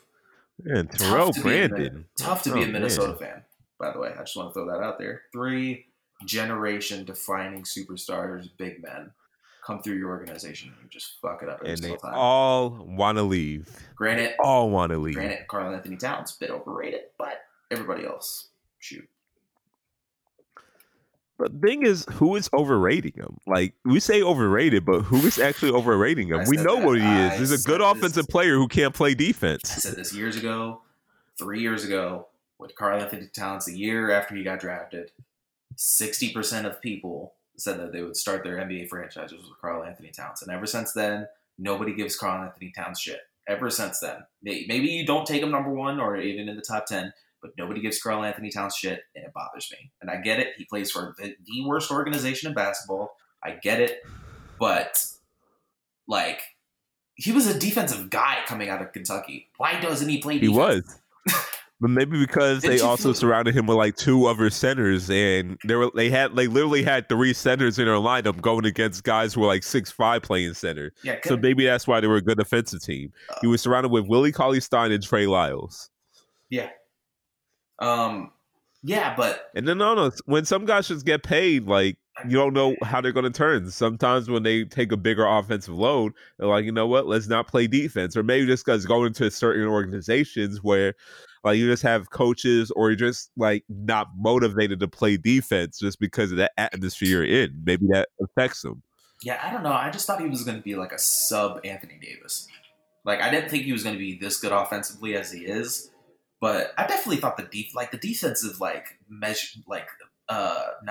metrics for him out of college were like legitimately like kind of unbelievable. I was just like, I didn't think he was this good defensively. And at least I know that he's going to be a good defender in the NBA. Like, that was, like, my take. At least I know he can be a good defender in the NBA. Okafor can't. And maybe his offensive game develops. And it's been the exact opposite. Like, everybody... Yeah, we got to think about it this way. He's playing he's playing a different position than when he played in Kentucky. True. Kentucky was playing a 4. Minnesota he's playing a 5. Kentucky, Willie Cauley-Stein was a guy that was in the paint, was a guy that fitted the paint, anchoring the paint. In Minnesota, he's the guy anchoring the paint. He was benefiting off having Willie Cauley-Stein anchoring the paint, so he was playing help defense. But in Minnesota, he's really supposed to be the main guy. He was still really good on the ball, though. Like, on the ball post defensive-wise, when he was at Kentucky, he was really good. Like, he was a glass cleaner. I agree with you. He did benefit a lot from having Willie Cauley-Stein. But who was he defending against? That's the thing. Like, how many? Like, look, he was playing the 4 while they played against Okafor twice, and Okafor was a beast in college. But look at Okafor. I know he was a beast in college. But look at Okafor now. No, you can't say look at him now. I'm talking about when he was in college, when he was good. Like, he went up against really good competition in college, and he was a good defender. He was a competent defender. You can't say, like, look at who he went up against, because at the time you have to judge the talent based on, like, how talented was he at the time. Like, he wasn't an NBA player in college. He was a college player playing against college guys, and he was playing against really good college guys and playing good defense against them. Yeah, but that's the thing. Like I'm saying, when you give players money, you just don't know how they're going to react sometimes. Like, look, he's definitely not a bust. He's very far from it. If you do that draft again, I'm not even looking at that draft right now, but he'll probably still be drafted number 1. And just the thing is, like, he is just he's like, you can already say this already. He's possibly one of the best, not possibly, he is one of the best shooting centers of all time already. But yeah, this defense leaves a lot to be desired. But I feel like if we would have got drafted to a different team, maybe we would have seen a different Karl-Anthony Towns in terms of defense. Because I just think most of it is really just effort. I think it's all effort. It's really just effort. I think it's all effort. Yeah. And that's what bugs the crap out of me. Because I'm like, dude, you could be good. Not even good. Like, dude, honestly, like, Minnesota's could have made the playoffs the last, like, 3 years. Like, they've had a chance. Like, I don't think that their roster is as bad as they've performed. And it's all down, and it always comes down to this. It always comes down to 2 people. Just like when you're rebuilding the Bengals organization, it always comes down to 2 people. Who's your head coach and who's your best player? And that's how you can tell what your organization. Obviously, you know, the Dolans of the world come into play when, you know, your team does dumb shit. And maybe we should look at that with Minnesota too. But, like, I don't know. Like, even with, like, Kevin Love is a prime example. Kevin Love at least gave me fucking effort every single night. He was a legit double threat. His team sucked, but it's like with Kevin Love on the floor, I feel like the team had a chance to be something else. With Carl there, like, I don't feel it. I don't feel it at all. I just think it is everything just became worse with Andrew Wiggins. I think just with Andrew Wiggins, everything is worse with Andrew Wiggins. I'm just going to say he's not even there anymore. Yeah, but I know he's not there anymore. He didn't play there last year. Just because Towns and Wiggins were on the same team, Wiggins just, like, lackadaisical effort rubbed off on Towns. And then Towns just kind of became that way, at least on the defensive end. So what do you say about last year then? When he wasn't there, or do you think he just took those habits and then just continued with them? So yeah, he just took those habits and continued with them. It doesn't help when you trade in for his buddy who also doesn't play defense, D'Angelo Russell. Yeah, and then they're going to get Devin Booker in 2 years, who also doesn't. Well, that shit probably sailed down, but now they got another guy who Devin Booker still probably doesn't play defense. So Anthony Edwards. So there you go. Yeah, so it's just So they're the worst defensive team in the league, right? Yep, but they will be fun on fast breaks. That's something I can bet on. That's debatable. They will be fun on fast breaks. Yeah. Let's go ahead and talk about something positive, shall we? Let's talk. Because I kind of want to talk about 2 teams, Portland and Dallas. Like, I really want to talk about these 2 teams because I think that Dallas's offseason moves put them in really nice position over the next 2 years to win a title, in my opinion. I don't know how you feel about Dallas, so I guess I'll ask the question. How do you feel about Dallas and the moves that they made during the offseason, and especially the draft, getting Tyrell Terry? I love that pick so much. How do you feel about Dallas? Well, getting Tyrell Terry basically basically made Steph Curry expendable. Yeah. And like honestly, I'm just like, look, I know all the signings that happened, but it's just so much that happened. I just got to pull up the roster again just to give a little recap. So it's like literally like this free agency just moved by so fast. It did. Like what we like you could sleep and like the whole free you could miss a whole free agency who just would have went to sleep. Yeah, well, dude. But yeah, they got Less than a month. Less than a month. Less than a month. That's what I say. Less than a month. Yeah. Worst offseason of all time, in my opinion. I did not get the time to like record. Is it really the worst? Because like, look, I think this Jordan way, Hayward like the got draft was $120 million. It's the worst. It's the worst free agency ever. Like, I'm sorry. Wait, Lou Dort got what? Not Lou Dort. Gordon Hayward. That's my bad.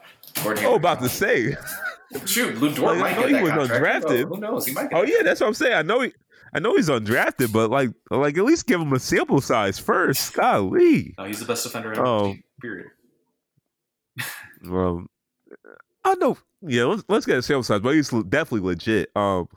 They did get Luka Doncic a bodyguard. I think they need that. So whenever Montrezl Harrell tries to talk to him again, he got his MMA bodyguard James Johnson. So just for that reason and that reason alone, that is a good signing. Yeah. But his salary is of $16 million. So I don't know about that, but I mean, it is. Listen, I feel like this for every single team. You're gonna have at least one bad contract, so I mean, it is what it is. That's how I feel personally. I don't know how you feel about it. I feel like every team has a bad contract, and I feel like the James Johnson contract is egregiously awful. It's a bad contract. It's one of the worst in the league, but it's not egregious. How much playing time did he get to earn $60 million a year? Because I know he was exiled by Miami. So how did he get $60 million? Did he get that with Miami or did he get that with Toronto? He got it for one of those two teams. And he was a 3-and-D guy, and that's when the league is in love with 3-and-D guys, so they just overpaid him just because. Switchable 3-and-D guys. Switchable 3-and-D, yeah, because he could legitimately like guard 1 through 4. 5, probably. Probably 5 now, yeah, because the 5 doesn't exist. Centers don't matter anymore. But yeah, I really like this Dallas team, man. Like this Dallas team is like, because I don't know how you feel about it. Because right now, for me, I think that the MVP is probably going to be given to Steph solely based off of the Klay Thompson injury. Because I feel like he's going to have a season like Damian Lillard did in the bubble. I really do. I feel like Steph is just going to. But you know what? I think the Warriors are not going to win enough games for him to get the MVP. I think it could go to Luka. No, for sure. Luka's second on my board for MVP. He's second, and the only reason why I don't have him 1 is just because I agree with the wins, but I don't think wins matter anymore ever since Westbrook won it, and he was like the 7th seed in the West. I don't think you're. But he averaged a triple double. He did, but I mean, this is the first year Steph's back, and the numbers say that the league, in terms of numbers, dropped, and I think it's because Steph did play, because Steph is the most popular player in the league. So, and it's all about narrative. So, I mean, if he manages to take the Warriors to could you imagine if they got the 3rd seed? I don't think that's out of the question. Because for me, it's Lakers 1, Dallas 2, and then 3 through 6 for me is like all interchangeable in terms of the regular season of how they could seed it. So, I mean, I don't think it's out of the question that the Warriors during the regular season just rattle off 58 wins out of nowhere, just based off Steph Curry's performance. I mean, we could see that, but we could also see the Mavericks being a top 3 seed in the East and the West, and possibly even challenging for a number 1 seed in terms of regular season. And look, like Luka Doncic is a new media darling now, so it's MVP is a half popularity contest. It is. You could get voter fatigue, which is why I don't think Giannis is winning again, because I think now he's going to have voter fatigue like LeBron has. So I think it's going to be Luka Doncic. Steph Curry already had his. Yeah. Already had his MVP run. So I think it's going to be Luka Doncic. I did like the Josh Richardson. I did like them acquiring Josh Richardson because, look, you basically get a better defensive version of Tim Hardaway Jr. while also being more efficient on the offensive end, while also a guy who can also play the point as well to take the ball off Luka if you need to give Luka a rest. Yeah, the Josh So I Richardson. definitely love that sign. Yeah, the Josh Richardson sign-in. That to me kind of put them over the top. That's when I was just like, because I told you before, I don't really believe in the Clippers that much. I think they have real chemistry issues. That's like the only thing that's keeping me away from like liking the Clippers. But to me, you said it, James Johnson. I don't even know if James Johnson plays. I don't really think it matters because like if you look at he's their bodyguard. He is their bodyguard, but I don't think he plays. Whenever Montrezl Harrell punks Luka Doncic, they're just gonna bring James Johnson out there. That's true. But I mean, I like these rotations. Like you got Boban, you got Kristaps, Josh Richardson. Like you said, you still got Tim Hardaway, which I don't know how you feel about Tim Hardaway. I think Tim Hardaway is actually pretty good, even with all he's his good in moderation. He's good in moderation. I agree, but I still think that he can contribute in a playoff series. You still got Trey Burke, who's still decent, and JJ Barea is still playing basketball, which is hilarious to me. But I mean, and also one pick that nobody talks about, they got Josh Green. Josh Green out of Arizona. One of my top 5 sleeper picks from last year because he could pop. I don't know if he will, but if he's good, I mean, this is a legit contender. And Luka's still on that rookie contract. And Luka, I think you agree too. Luka's gonna have like a. He won't reject $50 million if he ever gets it. What? He's not getting it after this contract, but he's not gonna reject $50 million. I know that. No, they'll probably give him whenever he gets just it. Because Luka's gonna have like a 30, 10, and 10 season. I feel a 30, 10, 10 coming. I don't know why. That's MVP. That's MVP. I agree, but I can't see him not winning MVP if he gets that type of season. Shoot, if Steph has the season that I think Steph is gonna have like a 35-8 season. Something around there. He would have to. Yeah, something stupid. But I really like this Dallas Mavericks roster. And if I really hope that these 2 draft picks hit, that the Josh Green, but I think Tyrell Terry is kind of a shoe-in. He's going to be good. He's my shoe-in guy. Yeah. Yeah.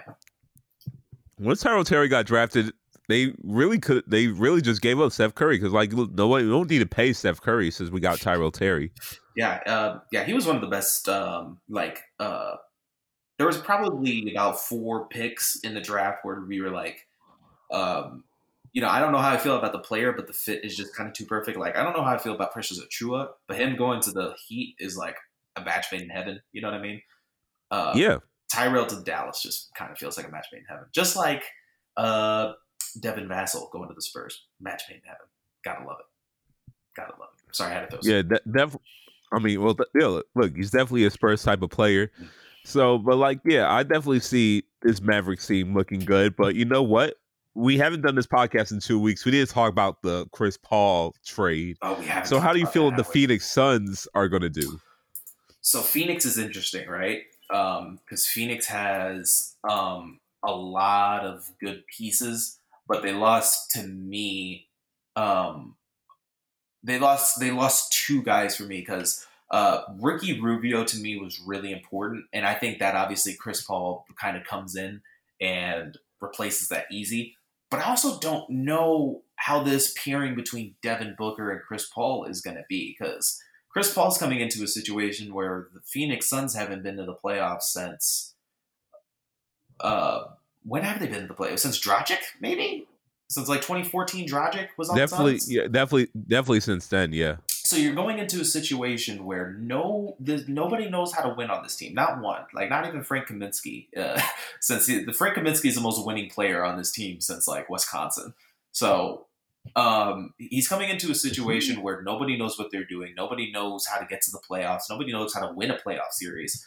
So does Chris Paul come in here like whole alpha male and bullies the shit out of them? I was about to tell you on Frank Kaminsky. Frank Kaminsky's not even on the Suns. He signed with the Kings, so he's not even on there. Well, he's not even there.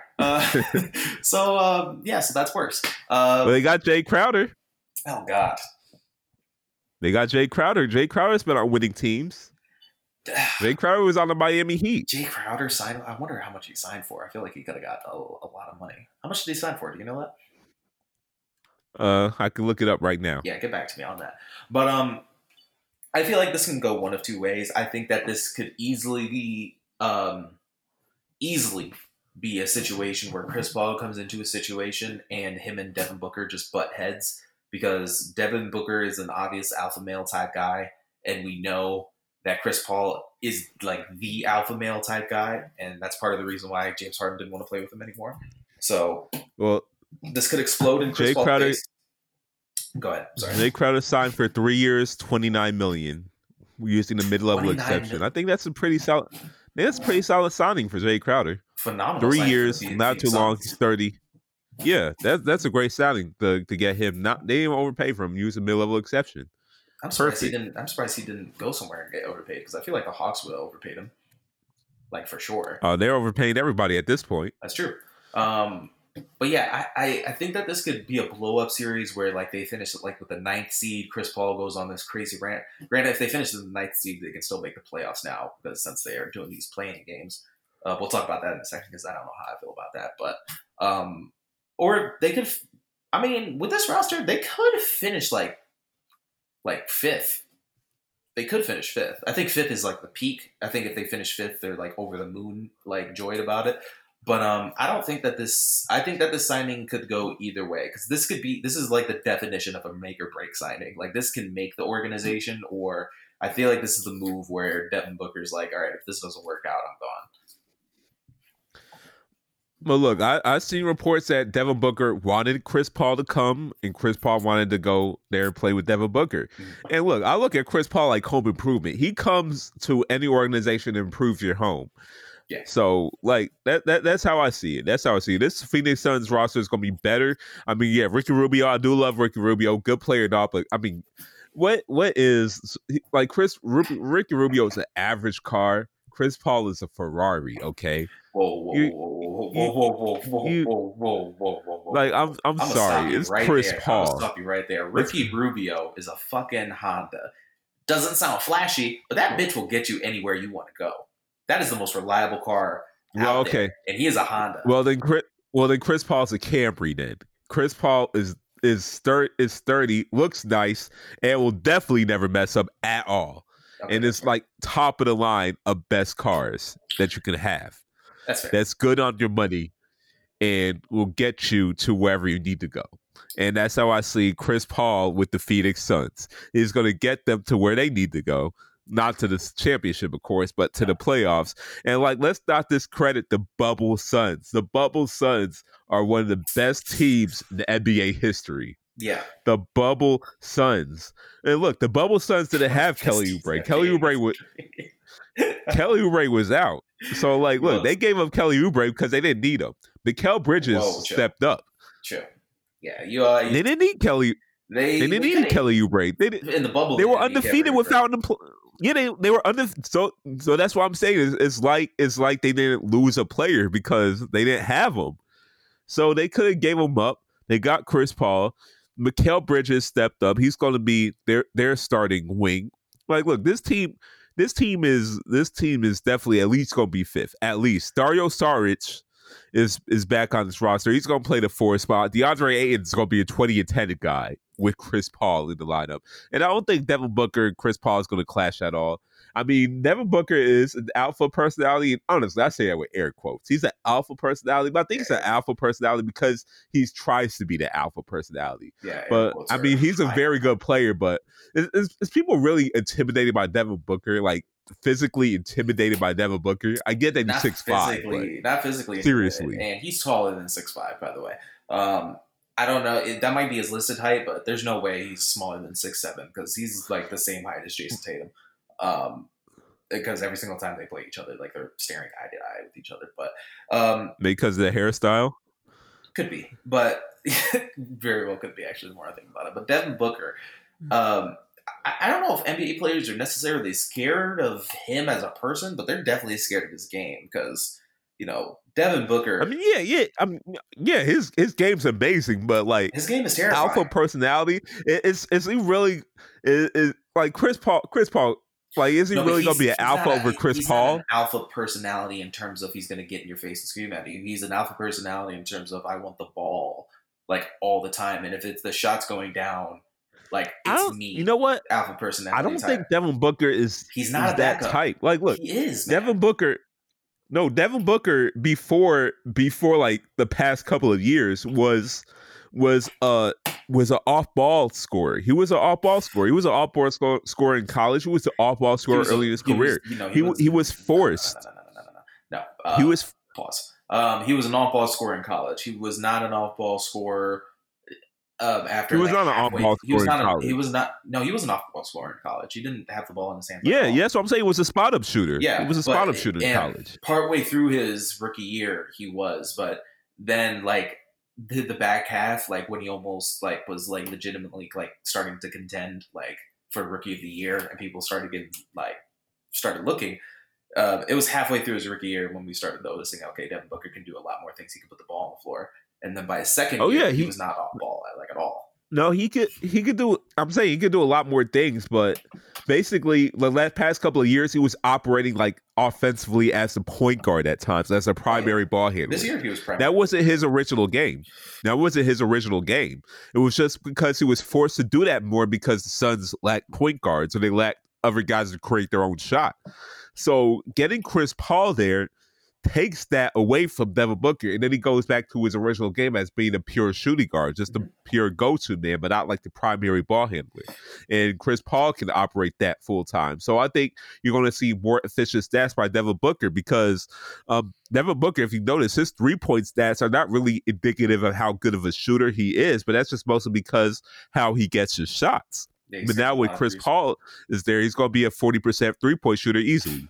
Yeah, I mean, maybe. I mean, also, one thing I forgot to mention, Devin Booker is also a complainer, too. I forgot to mention that he has been complaining often.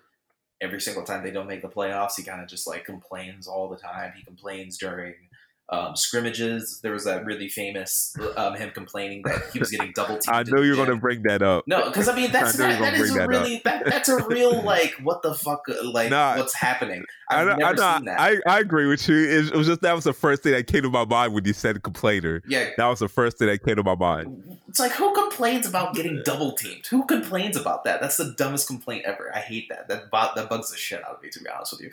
But he is a complainer. Like he's been complaining for like the past like 5 years. He's been in the league, even though he's getting paid like $170 million over 5 years. But I don't know. I just think personality wise, like Chris Paul is a very specific personality, and I think that you gotta genuinely check your ego when you're around him. And I think that it could potentially be a problem with Devin Booker. I'm not saying it is going to be a problem, but it could be a problem. It could be a very serious problem, in my personal opinion. So, what do you say Chris Paul's personality is? Is he kind of a complainer to you? I mean, not like complaining the way of Devin Booker, but no, he's just more the guy that's just like will get on your nerves sometimes because he won't shut up. I think he'll get on your nerves if you're not doing what you're supposed to do, and also if you're not gaming or if you're not paying attention. Because you notice when Chris Paul goes off, it's usually because somebody's doing something stupid. Or if you're not doing your job. That's usually when Chris Paul decides to go off. He doesn't go off randomly. And he's usually regarded as a really good teammate. But when you see him going off, it's usually... Not by some people. Not by some. But I would say for the vast majority, I don't think that Chris Paul's tag has been a bad teammate guy, besides Harden. And that's Harden's fault, in my opinion. But... I'm about to say Glenn Davis, but I know Glenn Davis is Glenn Davis. Yeah, Glenn Davis. Yeah. Austin Rivers... But Austin Rivers is also Austin Rivers. Yeah, exactly. So. You know what I'm saying? Like, I guess you're right. You made your point. Yeah. You made your point. Yeah, so I mean, we'll have to wait and see. But I will say this. I'm optimistic, but that 17 points a game scoring that they just lost for Kelly Oubre and losing Ricky Rubio, I think that that's bigger than a lot of people realize. And I think that this team could definitely be not as good as a lot of people think. It potentially. I don't think so. But like I'm saying, Kelly Oubre wasn't playing in a bubble, and they were still undefeated. They were, but who knows if that bubble thing was a fluke? Because a lot of people played bad in the bubble. It wasn't a fluke. Who knows? Devin Booker was literally unguardable. He was, but who knows? Ayton stepped this game up. Mikal Bridges stepped this game up. Listen, before coming into the bubble, they won 28 games. 28. This wasn't a good team before Chris Paul got there. It's not like this team is... was incredible. They went 8-0 in the bubble. It Don't was nice while it discredit lasted. the Bubble Suns. I'm discrediting The them. Bubble I'm sorry. Suns could go with the 97-98 Chicago Bulls and bring them to a 7-game series. Everything that happened before the playoffs, I am discrediting, to be honest with you. Damian Lillard going off, I'm discrediting saying that. I'm not discrediting Damian Lillard. It's Damian Lillard. It's Damian Lillard. I haven't played 8-0. 2K21 yet, but if the Bubble Suns ain't a classic team, then I'm boycotting. By the way, if the Bubble Suns ain't a classic team. By the way, Devin Booker, horrific in 2K. One of the worst 2K players ever. So bad. Just wanted to throw that out there. Is it like his shooting form is like hard to master or something? It's so bad. He can't pull it from deep. I don't think he has deep range Deadeye Hall of Fame badge. His jumper slow, not really good off the dribble in the game. Yeah, he's just bad. He's just bad all around. Don't want to say it, JC. Maybe it's just you that doesn't know how to use it. Wow, throwing shots just across the podcast. I don't know. Throwing shots right now. What kind of deal? I have my hands up. I don't know. What did I do to deserve this? I haven't played it. I haven't played it, but well, I don't know. That could be a universal thing. I mean, it's Devin Booker now. All right, fair enough. Let's go ahead and switch over to a different contender, a team that you actually hate a lot. You know who that is? I don't hate teams. Yeah. No, I don't hate teams. I mean, you sure hated the Portland Trailblazers during the bubble. That's for sure. Hated. I know. You say I hate the Portland. I love the Portland Trailblazers. What are you talking about? I remember you saying that they were one of the worst teams in the league. I remember you saying that. And worst teams in the league? No, I said worst teams in the playoff hunt. Did you say CJ McCollum sucks too? I think you said McCollum sucks. Oh, okay. Now you're just talking. Now you're just talking. Now I definitely did not say that. Oh, I did not say that. I did say they should blow up that team because that team is not contending for a championship with Lillard and McCollum as their backcourt. Because while fun to watch, defensively is not fun to watch. So that's what I said. I said they probably should trade McCollum and put Gary Neal Jr. as the starting shooting guard because McCollum and Lillard just doesn't work. Did you say Gary Neal Jr.? Is it?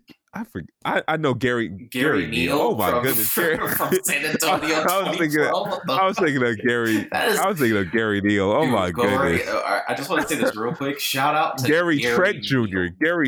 Gary Trent Jr. Oh my goodness. Gary Neal. That is funny. The wrong Gary. The throwback name. I miss Gary.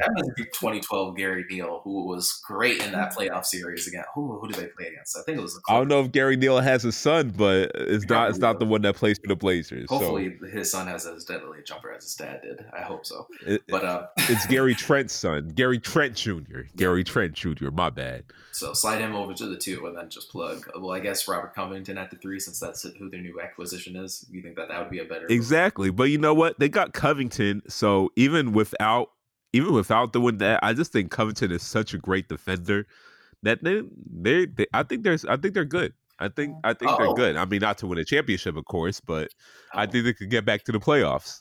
So, projected starting lineup right now, we're looking at Damian Lillard, CJ McCollum, Gary Trent Jr., Robert Covington, and what's his name, Nurkic, coming off.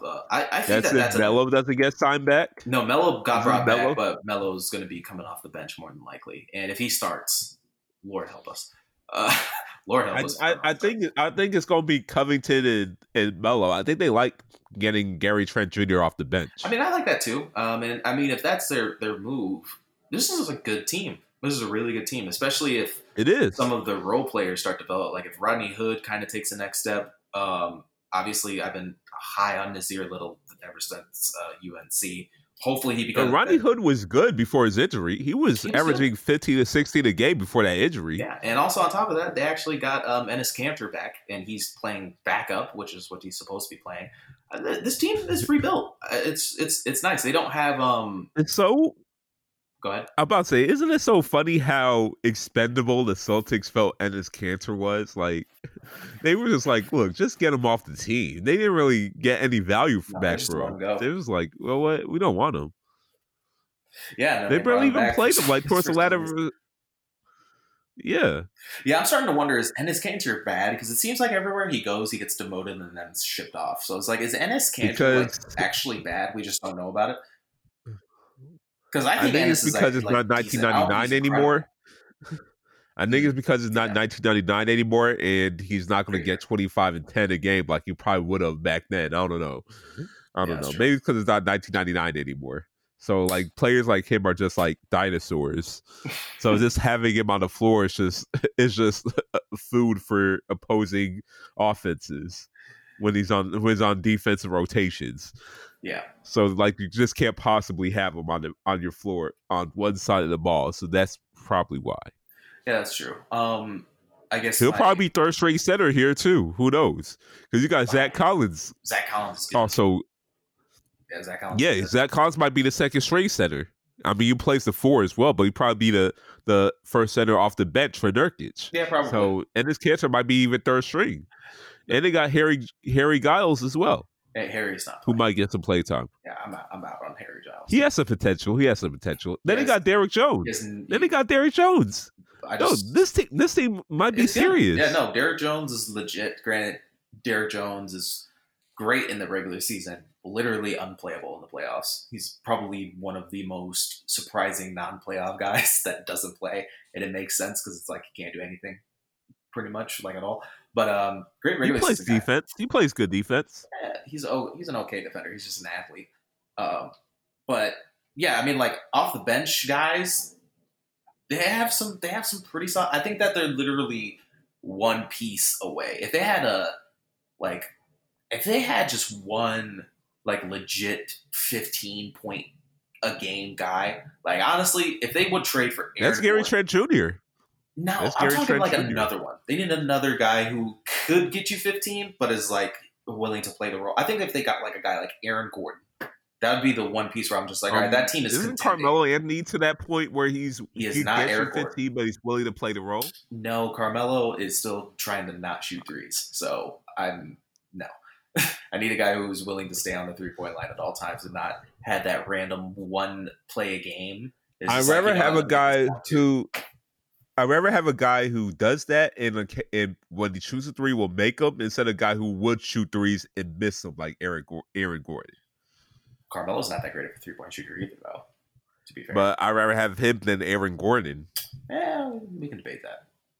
Yeah, we can debate that for a future time. I'm definitely not on the Aaron Gordon trade as you are. I feel like he is overrated.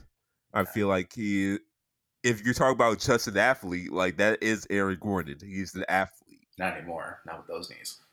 But yeah. But granted, I will say this: maybe Anthony Simons can take that next step. He looked pretty good at times last year during the bubble, and it's the even during the consistency season with him. Yeah, that's literally all it is, and I don't know why either. Because like he is young, and you're playing behind some great. Didn't really have any post high school experience playing basketball. That is true. So. Yeah, he was drafted right out of high school, actually, wasn't he? I think. Yeah. He was drafted right out of high school. Yeah, but I mean, he's in like the perfect situation to like develop. You're developing behind like 2 legit point guards. I think that if he can actually take the next step, who knows? This team could like legitimately contend. I think that this is the 3 seed team, maybe the 4 seed team of the West. I really do. I think Lillard might be the scoring leader this season. If not Steph Curry. If not Steph Curry. If it's not Steph Curry, it'll be David Lillard. But he's going to be top 3. Shoot, I don't know. Yeah, the scoring leader odds is actually kind of interesting because I actually think Luka has a legit case of that because I know Kristaps is going to go down at some point during the season. So it's like, how many points could Luka get? Almost guaranteed. Yeah, it is guaranteed. It is pretty much guaranteed. So yeah, Damian Lillard has a good chance though, especially if he picks up where he left off, like during the bubble, just taking like 5 36-footers and making 3 of them. Then yeah, he'll probably. Nasir Little might be in rotation this year. I really hope I'm right about him because I think he could be an elite defensive guy. I really hope I'm right about you, Nasir Little. Please do not let me down. Please, I believe in you. I think you're good. I just don't know if you're good because your coach won't play you. Well, look, Terry Stotts did the same thing with Gary Trent Jr. and Anthony Simons their rookie years. They didn't play him at all. Yeah. Like, he never plays rookies. He never plays rookies unless you're like Damian Lillard caliber rookie. Yeah. He'll never play you. So Hey, I really think Nazir's so good. it might be the rotation. Yeah, he has to be. He has to be good, especially around these guys. Like, if he can get that 3-point shot down, he is a legit like 3-and-D. Because I have not seen a guy who's as good defensively on the wing. I haven't seen anybody as good defensively on the wing since Nazir Little was in college last year. Like he was that good defensively and terrible offensively. He was garbage offensively. I'm not saying that, but it's like defensively, just use him. Like you could have used him in the bubble last year, and you just didn't. I don't know. They use Wendy Gabriel instead. Oh yeah, Wendy. Let's just get off. Who's also a rookie, so that doesn't make sense. Yeah, that's true. But well, let's do this. Get to. Sorry, go ahead. No, what team you want to choose? What team you want to choose? I kind of want to talk about the Nuggets. The Nuggets. I kind of want to talk about the Nuggets because I feel like the Nuggets had the most low key season ever, where they just didn't make any major moves besides losing Jeremy Grant, which is kind of huge. But how do you feel about the Nuggets? That's really huge. That is really huge. Okay, so you think it's losing huge. Jeremy Grant means you got to play Michael Porter Jr. more. So that is really huge. Okay, yeah, because I actually thought that was a good move for this team. Unlike a lot of people, I think that losing. You mean losing? Grant, no, I'm saying that's bad. Yeah, I say it's good. I think it's a good thing. No, because Michael Porter Jr. is like a silhouette on defense. Like he's good on offense, but they don't need offense; they need defense. Well, here's the thing: he is bad at defense. He is like. Well, calm down. You're a piece of paper on defense. It can't be as bad as you're trying to make him out to be. Jesus Christ! I watched him on defense. He's that bad. He is that bad. Well, yeah. Well, now, I don't think they have any like legit defenders. Now that I'm thinking about it, yeah, I don't think they have any legit defenders besides Will Barton. But I don't even think Will Barton has Gary Harris. Yeah, Gary Harris. Yeah, that's true. Yeah, so in terms of wing, I think in terms of like getting the most out of a guy, I think having Michael Porter Jr. not play share the minutes with Gary Trent is not Gary Trent. Sorry, I'm getting everybody's name mixed up. Jeremy Grant. I actually think that's good because now you can actually see, all right, how much can we get out of Michael Porter Jr. and how good is he? Because we still don't know how good Michael Porter Jr. is. If you give Michael Porter Jr. 35 minutes a game, he could be a near, if not a 20 a game scorer. Yeah, I agree. I think he's a 25 a game scorer. Potentially, he could be. I just feel like he's just, potentially, yeah, but it's just that I just think what he brings to the table is not what the Nuggets need right now. You think the Nuggets need someone? Yeah, they need defense. They need a guy like Jeremy Grant. And I just think that's a big blow for them. Where I did see this being doused around the ringer, if they should look to trade Michael Porter Jr. because they know Michael Porter Jr. has a lot of value. So they see if they could get like a next big star player. But they were talking about Drew Holiday. Drew Holiday already got traded, so can't do that. I actually kind of like that trade, oddly. Yeah, I actually kind of like that trade the more I think about it. But I don't know. Trading Michael Porter Jr. is a really dangerous thing, right? Because it's like if you trade him and he hits, which there's a very good chance he does, then you're fucking stupid. But is it a very good chance because he's still an injury risk? He is an injury risk, but he's young with back problems. He is young and he does have back problems, but it does seem like he's getting more consistent with the minutes, though. It does seem like he's not going down out of randomly. Go ahead. There was a scout grade I listened to that said that it was like one of the worst backs I've seen. Like they not I've seen, but what they've seen, and like draft prospects, like one of the worst like grades, injury grades. Oh well, I mean, I heard on the Ringer. But said a scout said that it was like one of the worst like injury grades in terms of like his back issues. Well, no wonder like they've seen in a player. Yeah, no wonder he fell to 14. Yeah. Yeah. I mean, all that's fair. All the injury stuff is fine, and I think that to keep Jeremy Grant, you would have had to overpay him, which the Nuggets just, I don't think they can't afford right now. That's why they had to trade Malik Beasley. Yeah, and plus they needed a 4. They didn't know that. They also re-signed Paul Millsap, which I actually kind of don't agree with a little bit. But yeah, they had to make a choice of overpay Jeremy Grant and try to run this title, or try to rerun this title without Jeremy Grant and hopefully, kind of take this bet to see if Bol Bol could be that guy or if Michael Porter Jr. can be that guy. And I actually think that that's kind of the smart thing to do, because now if these guys take the right steps to being better players over this next year, the Nuggets in 2022 are in a really good position to win the title. I don't think that this is the year where they need to be like boom or bust, kind of like Houston was the last 2 years, or trying to think of another organization that was like that. Even the Warriors. The Warriors were kind of like in this boomer, let's dismantle the dynasty. The Nuggets are getting to that point in the next couple of years. I think that this is kind of a warm-up year to see where their guys are at. Yeah, I agree. I could definitely see this becoming like the next top team.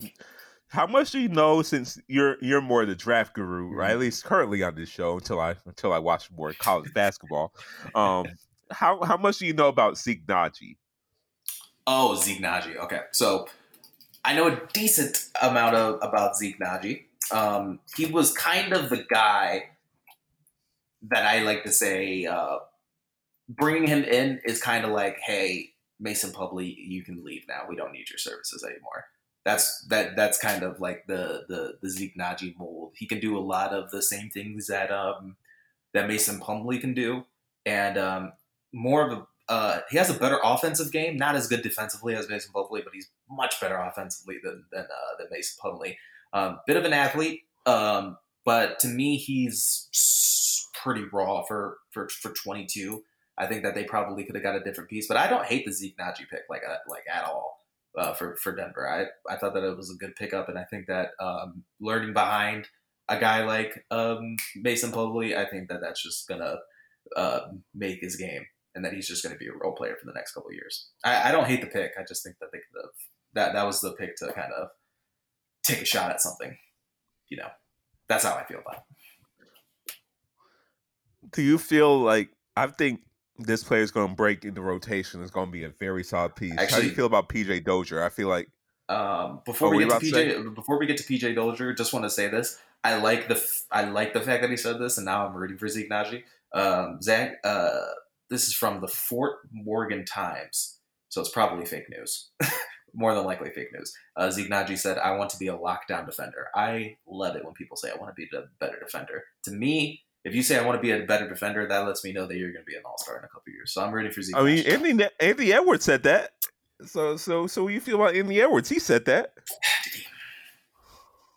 Did he say that I want to be a lockdown defender or I need to get better? There's a difference. I want to be a lockdown defender. Touche. I need to get better. Difference. Okay. Touche. He kind of said like, I'm going to be focusing on defense. Yeah. So you said, who'd you say that you wanted me to look at? Sorry. PJ Dozier. So, yeah, I was talking about PJ Dozier. He did make some flashes in the rotation during the playoffs. Yeah. I feel like defensively, he's one of the good perimeter defenders. And I like PJ Dozier in college. I felt like he was very underrated. I think he's going to be one of the breakouts in the rotation this year. He could be. The only thing that I'm kind of sus about PJ is his shooting. That was kind of a big question mark of him coming out of college, because also not that big of a free throw. Like he didn't knock down a high percentage. He knocked down like 70s in college, I think, but I'm not entirely sure. You have to double check me on that. He could be. They don't need the shooting though. They just need the size and that's true. Just that's true. They don't ability to play defense. Yeah, they don't need it, but I've been saying this for a while. You just gotta learn how to shoot in today's NBA. It's just something that not everybody can be Marcus Smart, a guy who can't really shoot it that well, but does everything else like splendidly. Not everybody's going to be that guy. So unless like you're an elite defender, you need to learn how to shoot. To me, at least, that's kind of how I feel about today's NBA. But this is PJ Dozier's third team? Is this his third team? Do you know that? Let me go to Basketball Reference real quick because I think this is his. Well, at least this is the team he's getting playing time in. This is his third team. So he played in so he got drafted by OKC, played in Boston, now he's on Denver. So this is his third team. Yeah, I don't know. I just think that he could be that guy. I don't think he is as good of a defender as you say he is, or as you think he is. I should say. I don't think he's He's that playing great. good defense in the He's playoffs. playing decent defense. He was decent. I just need to see more because the sample size, like even looking at it now, he only played 29 games last year. Yeah, I need more of a sample size before I can give like an actual like solid analysis about how I feel about PJ Dozier. I would just say get better at shooting. That's about it. Okay. So lastly, when we talk about the Denver Nuggets, let's talk about RJ Hampton. Oof, We love both that. agree we love that pick of Love RJ that pick. Hampton. Like we did say, well, at least you did say that RJ Hampton was overrated if he was getting drafted in the lottery. Yes. But at number 24, this guy has lottery, possibly top 5 type potential. Yes. So I think it's just an embarrassment of riches of good picks for the Denver Nuggets. And yeah, you said you feel the same. Yeah. Best drafting team in the entire league. I would say at least like Something we both agree with. We both agree with. Yeah, best drafting team in the league. They just know like, hey, if a guy has medical problems, let's just grab that guy. And if this guy had a really bad like year overseas, let's get that guy too. Yeah, the RJ Hampton thing. The thing that gets me is that I didn't like him in the top 14, but the more I thought about it, like after the fact, I'm like, why didn't I like him in the top 15? Because I don't like a lot of guys in the top 15. And if there's a year to take a swing, like RJ Hampton is a pretty good swing to take at because he's 6'5", borderline 6'6", probably the best athlete in the draft. Like, and I know that's a kind of a like insane thing to say when you had Anthony Edwards in there, but like RJ was like legit athletic. He was legit swing guy. At least in high school, he could shoot it. Didn't do that in the Australian League whatsoever. But he has a lot of potential, man. Like he could be a legit 3-and-D guy. He actually played pretty decent defense over in Australia. Great wingspan. He could do a lot of things. But the thing is, and the reason why I like Denver taking him is that he can actually develop. We know he's gonna go to the G League his first year. He's gonna develop behind a bunch of good point guards, a really good system that knows how to cultivate talent. Because I mean, I always point to the Will Barton example. Nobody knew about Will Barton until he arrived in Denver. And look at his career now. Like a lot of people like Will Barton. And I think that in this scenario, RJ Hampton's in a really, really good spot. But my question is, where is he going to go in the next few years? Because like you already got a good starting lineup. Where does he plug in? Does he take over Gary Trent's? Not Gary Trent. Gary Harris. Does he take Gary Harris's spot? Oh, he's going to be a backup. He's going to be a backup. His potential is legit. He's going to have the Malik Beasley role. Listen, if he hits, he's going to have the Malik Beasley role. That is true. He could take over in that role, but I'll say this right here, right now. Like just how I kind of feel about LaMelo, even though LaMelo's ceiling I think is a lot lower than a lot of people think. But RJ Hampton's ceiling is like right up there with LaMelo's. Not in terms of the passing, but in terms of his scoring ability of what he could do. Like he could be a legit 19-8 guy. Like he could be John Wall. He could be John Wall, but it just depends. It depends on what happens. Obviously, that was a dumb thing to say. Yeah, I mean that just depends if he's actually if he actually booms. Yeah. The more bust prospect. It just depends if he actually booms. Mm-hmm. But I say, you know what? We talked about the Western Conference teams. Let's wait till next week to talk about the Eastern Conference teams. Ooh. I do want to touch about OKC, but we can also, if you want, we could also probably push that back. No, because they're like I like OKC a lot. I like OKC with. Let's talk about OKC and the Pelicans because they're taking all the draft picks. They sure are. Yeah, 20. I think they didn't hear my trading for 2027 draft picks rant that I had on the other podcast. Yeah, what they're doing is borderline criminal because these middle schoolers that are in middle school right now that are draft prospects. They're just like farming these picks. I think it's very irresponsible for teams to trade this far out. Even though he's not a middle schooler, it's just safe to say Bronny's most likely getting drafted by OKC or New Orleans. If Bronny doesn't get taken by OKC, this was a failure. Can we agree on that? Really? This is a failure. But yeah, honestly, I don't know how you feel about it, but I even like this team like now. The fact that they have like a shitload of draft picks for the future, I like this team going forward. Especially the fact that they got Shea, who I think is, I want to be very clear about this. I think Shea is the most underrated player in the league right now. Like he is going to have He's only underrated by, I think, casual fans. Because I think That's true. like real NBA heads and just people in NBA circles know how good a talent this guy is. He is winning Most Improved Player of the Year next year. Like he is winning that. That is his award. It's I don't know if that's even possible because he already had a big jump this year. Like he was already like nearly 20 a game. So like, how much far can he go in his third year? Well, think about it now because he's the main ball handler. So his assists are going to go through the roof. And now that's true. I don't know who's their second. I'm trying to even think who's their second option offensively. I don't even know who their second option is. I'm about to say Hamidou Diallo. Could be. Maybe. Oh my god! I'm looking at this roster and like, I don't know who there is no second option. There is no second. No, option. It's Roberson. Trevor Ariza. It's Roberson for free. Darius Baisley. Darius Baisley. I guess. Darius Baisley. Relax. I mean, he was decent. He was decent. So, or George Hill. Maybe George Danny Hill. Green. If he doesn't get traded by then. Yeah. Yeah. Who knows? Maybe Nerlens. Oh, Danny Green is on the roster. Yeah.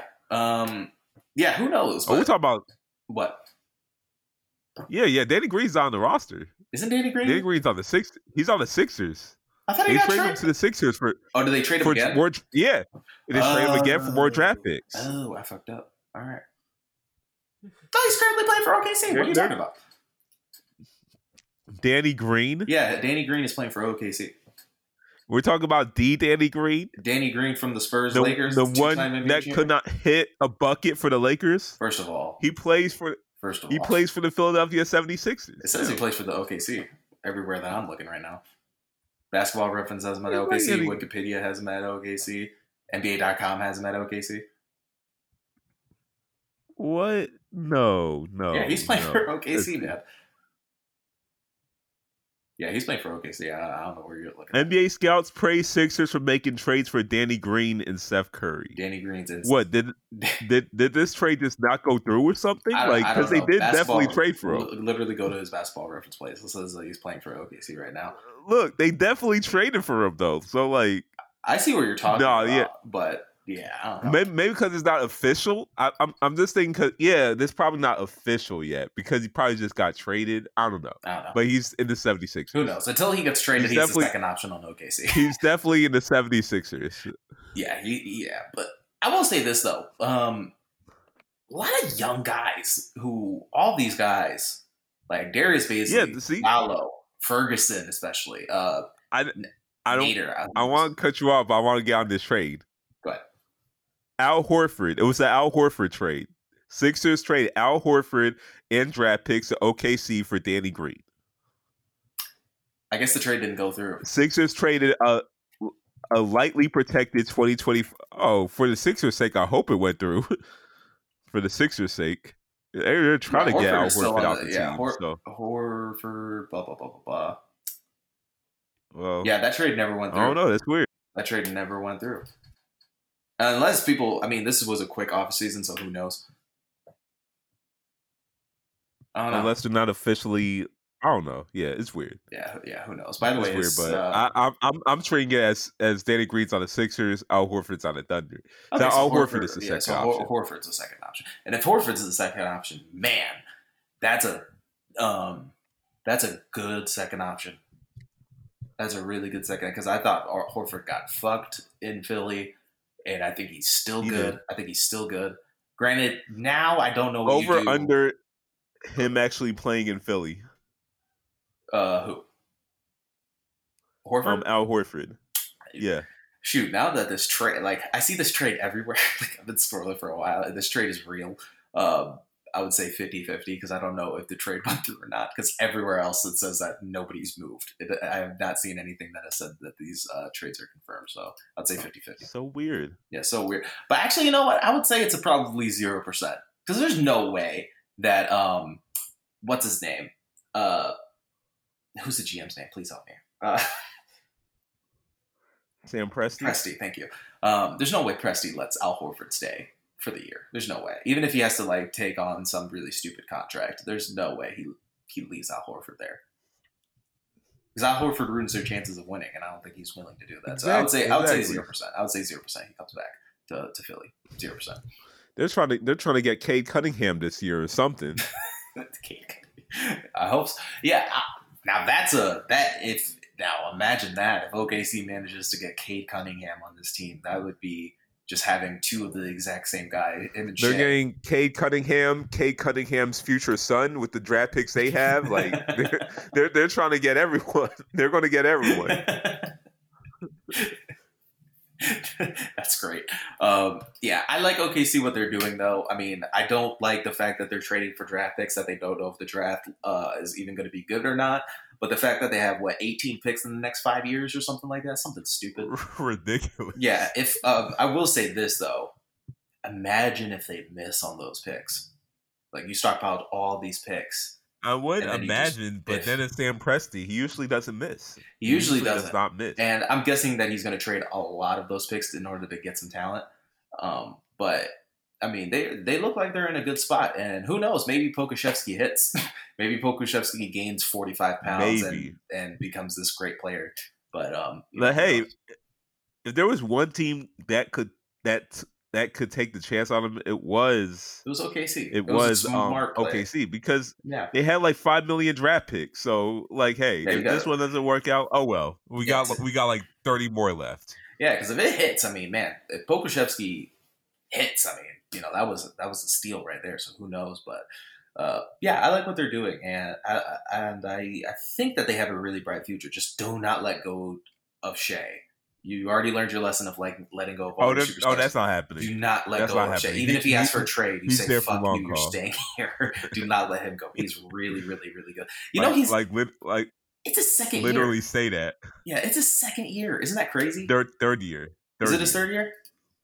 Yeah, it's third year. I mean, regardless, who cares, right? Like, who cares what year it is? He's incredible.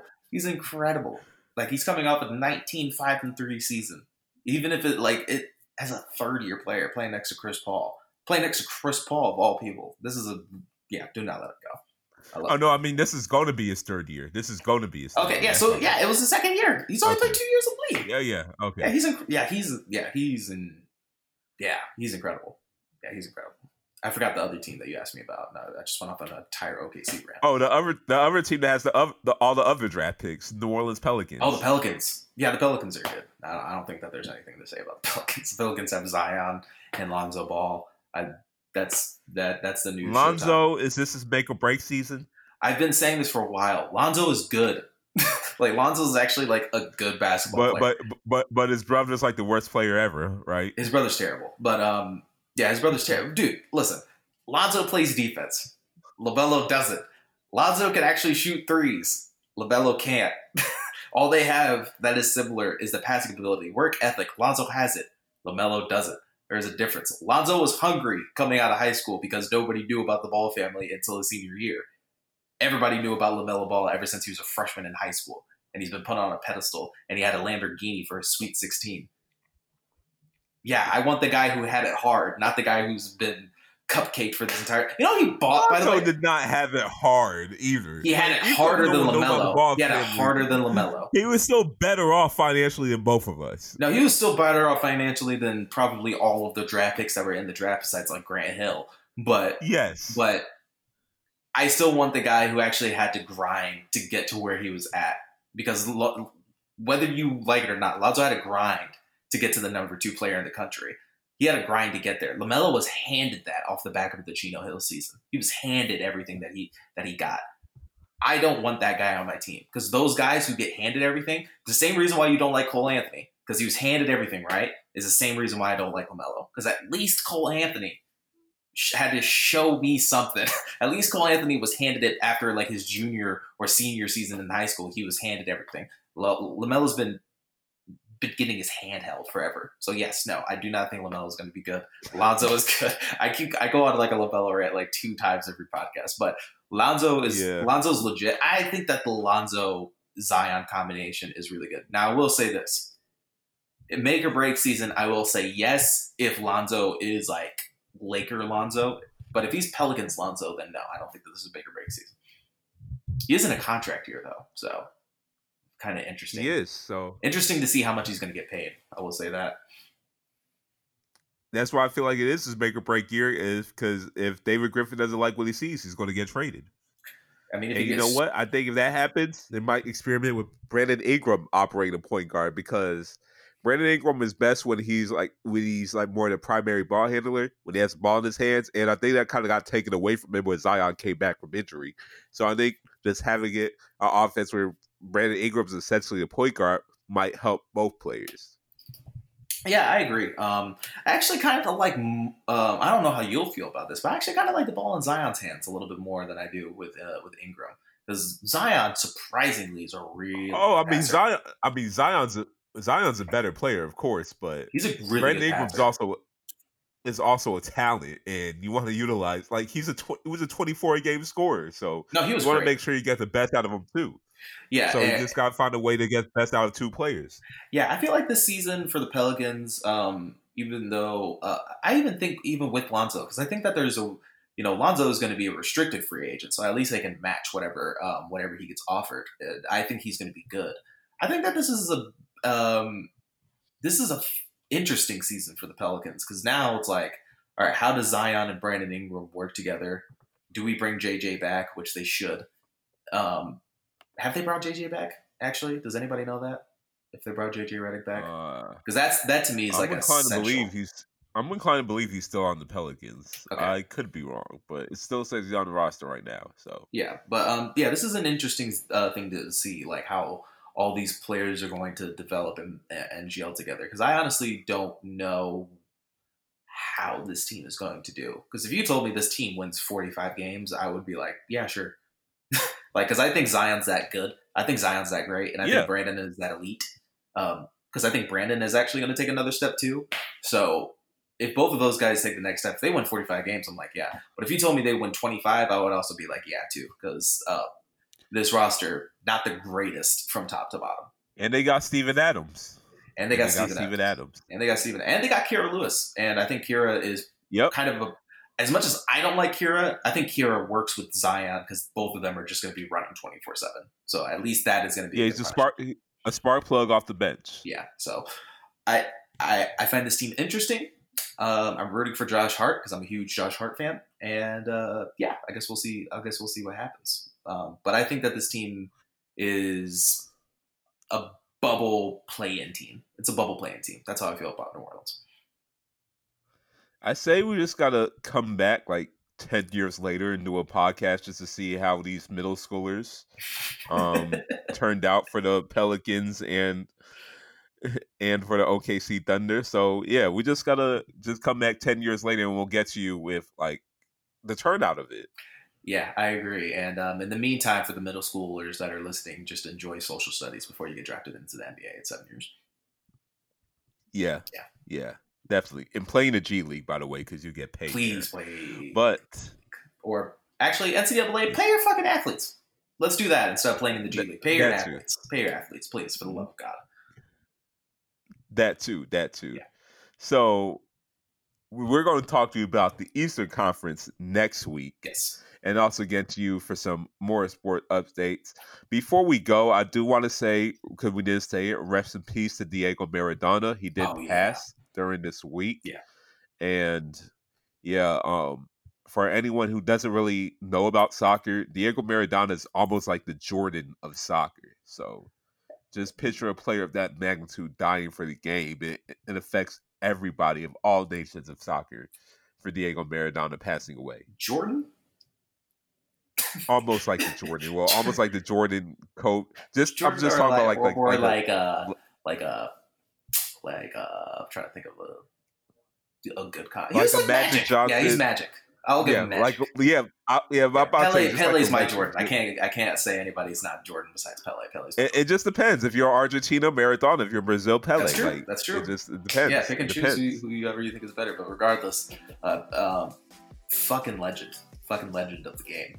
And to lose him, It's tough. It's a tough. 2020 is a tough year, man. They've been stealing legends left and right, and you know, I feel like it was still a little bit too soon for Diego. So pretty sad news, and rest in peace. Yeah, rest in peace, Diego Maradona, and thank you for listening to this podcast. We'll be back with you next week. So me and JC estimated November 23. I'm gonna keep that in there too. Estimated November 23, and we're signing out. LaMelo sucks.